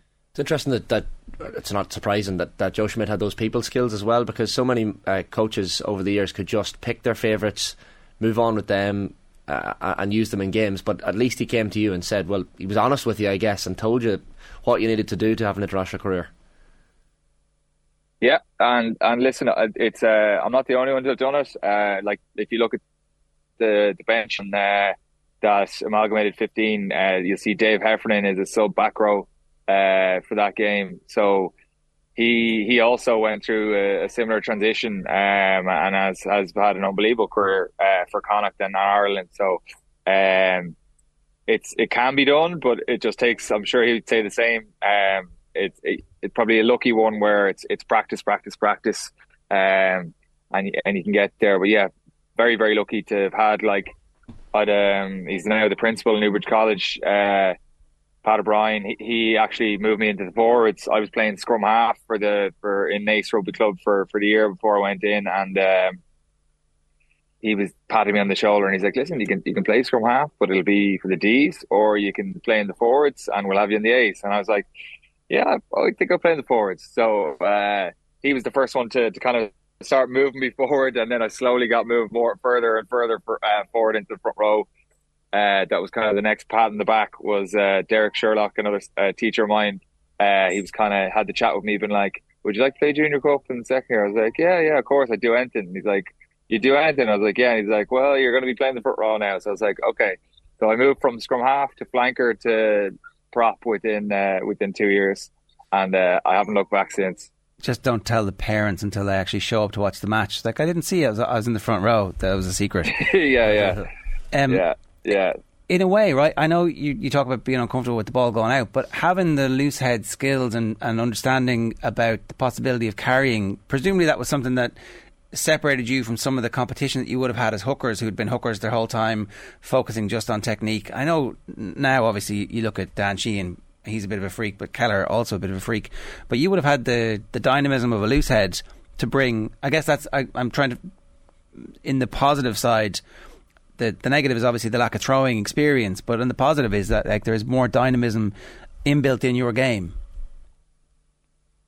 So I'd say one of the main things that helped was, as a loose head, you go into every game and you're almost having an individual battle with the tight head. It's you versus them. Now, the whole scrum is obviously part of it as well, but it's a lot more individual than, say, hooker, where it's more of a collective. You're more the glue in the middle of the scrum, and you're trying to set everyone up so we can all attack, versus your loose head versus their tight head, and your tight head versus their loose head is a lot more of an individual battle. And I loved that part of it. So it took me a little bit to stop being selfish in the middle at hooker. But once I kind of realised that, and realised that I'd kind of set everyone else first, and then I could be part of the attack. And it made then, some of my favourite parts and memories I have from playing the game were big scrum penalties. I said before that I loved scrummaging with Cian Healy at tight head as well. I loved my loose head, but tight head, because I knew, he wasn't as experienced at it, but he wanted to attack, right? No matter what. So it was kind of holding them back more than anything else. But the satisfaction out of getting a scrum penalty in a big moment, like you just can't beat it, because especially in hooker, it's because it's a group effort and there's a lot of little things that have to go right for you to do it. But I had that probably ingrained in me from playing loosehead and loving that one-on-one battle against whatever tight head I was playing against, and and really getting up for it. Every time it was a scrum, you knew you were looking at your opposite tight head and you knew it was go time. Yeah, that does sound particularly enjoyable when you put it like that. The last one we have here is James Ryan's first touch in professional rugby being a try for Ireland against the USA. I think people have kind of forgotten about the fact that James Ryan is one of those few people in history who played for Ireland before he actually played his first full game for his province. This is all the way back in 2017. Incredible. So I think Gordon Darcy did it as well. I'm not sure. Do you know if anyone else? Is there anyone else on that list now? It's a very, very, very short list, I think Bod, played for Ireland before he played for Leinster. I'm not sure. He certainly played for UCD before he played for Ireland, but I'm fairly sure. Did Brian O'Driscoll play for? I don't know. We looked that up. I thought it was. You would know Darcy, better, I suspect. But go on, yeah. No, I think it could have been Darcy. I'm not sure about O'Driscoll. But when he came into Leinster and Ireland camp, there was a feeling about him that this guy was something special, and I remember chatting to a few of the kind of the backroom staff about him, because he came in and he was a kid, he was this big, huge frame, but he was just a scrawny kid, and he was so raw, but his attention to detail straight away and his understanding of the game and just his just had something about him. There was just an aura of something special, but he was very unassuming. There was no he wasn't strolling around camp or strolling around Leinster. He was like a student of the game straight away, and he was very inquisitive. To people that he looked up to, he'd always be kind of trying to get little insights and little things of that he could learn. But absolutely incredible to think that someone like was he 19, 20 maybe when he did, but for your first touch ever in professional rugby to be a try, it's just kind of set the tone for where he's gone since then. And I think he's probably the most complete second row in the world right now, and I say that from looking at his statistics. His tackle statistics are for the last season were about 97%. Just to give you a benchmark, anything above 91% in most things will be world class. If your throwing was 91%, if your carry of getting over the gain line was 91%, usually that's kind of 91% is kind of the baseline for if you want to be world class at anything. If you can get over 91, he's got about 97 with his tackle. His ruck it'd be mid kind of 93, 94. His ruck effectiveness he's probably one of the most dominant tacklers out there in the last kind of year or so. His line out would be in and around the mid 90s, around 94, 95. He's just, and how many balls does he steal in big moments? I think that's probably something we've taken for granted with him, because he just keeps doing it, is that he probably comes up with definitely one, if not two big moments a game where we're back against the wall and he'll come up with a huge line-out steal or line-out disruption. And I think having himself and Peter O'Mahony in our line-out defence is just something that puts a lot of pressure on opposition hookers and callers, because unless you get your drill spot on, you get it in the right area, they're going to get a hand to it, and then your attacking opportunity is going to be gone. Yeah, I think most Leinster fans would say it's fair to say that we wouldn't have lost the final if he'd stayed on for the whole game, but not to open old wounds here. Oh, listen, yeah, and the sad thing is we'll never know, but he was having an absolute stormer as well. He was probably the best player on the pitch. I'm not even just saying that because he left. His last moment is him smashing Will Skelton. He's usually takes about 2 or 3 people to stop him, and James he'd smashed him a couple of times already in the game, and he'd put in a few dominant hits on other guys, but he's in the midst of putting in a huge shot on him and catches a stray knee, unfortunately, and that's his game over.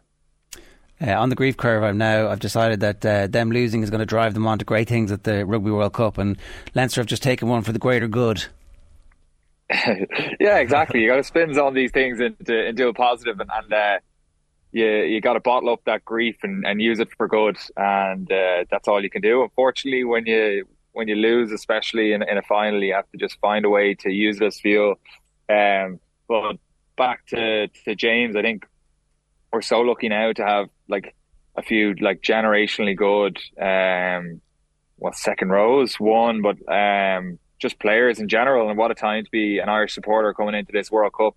You know, like you have the option of you could have like Byrne and himself in there. You know, you've Henderson, who, you know, I think people forget about him because he's probably had a bit of an injury run.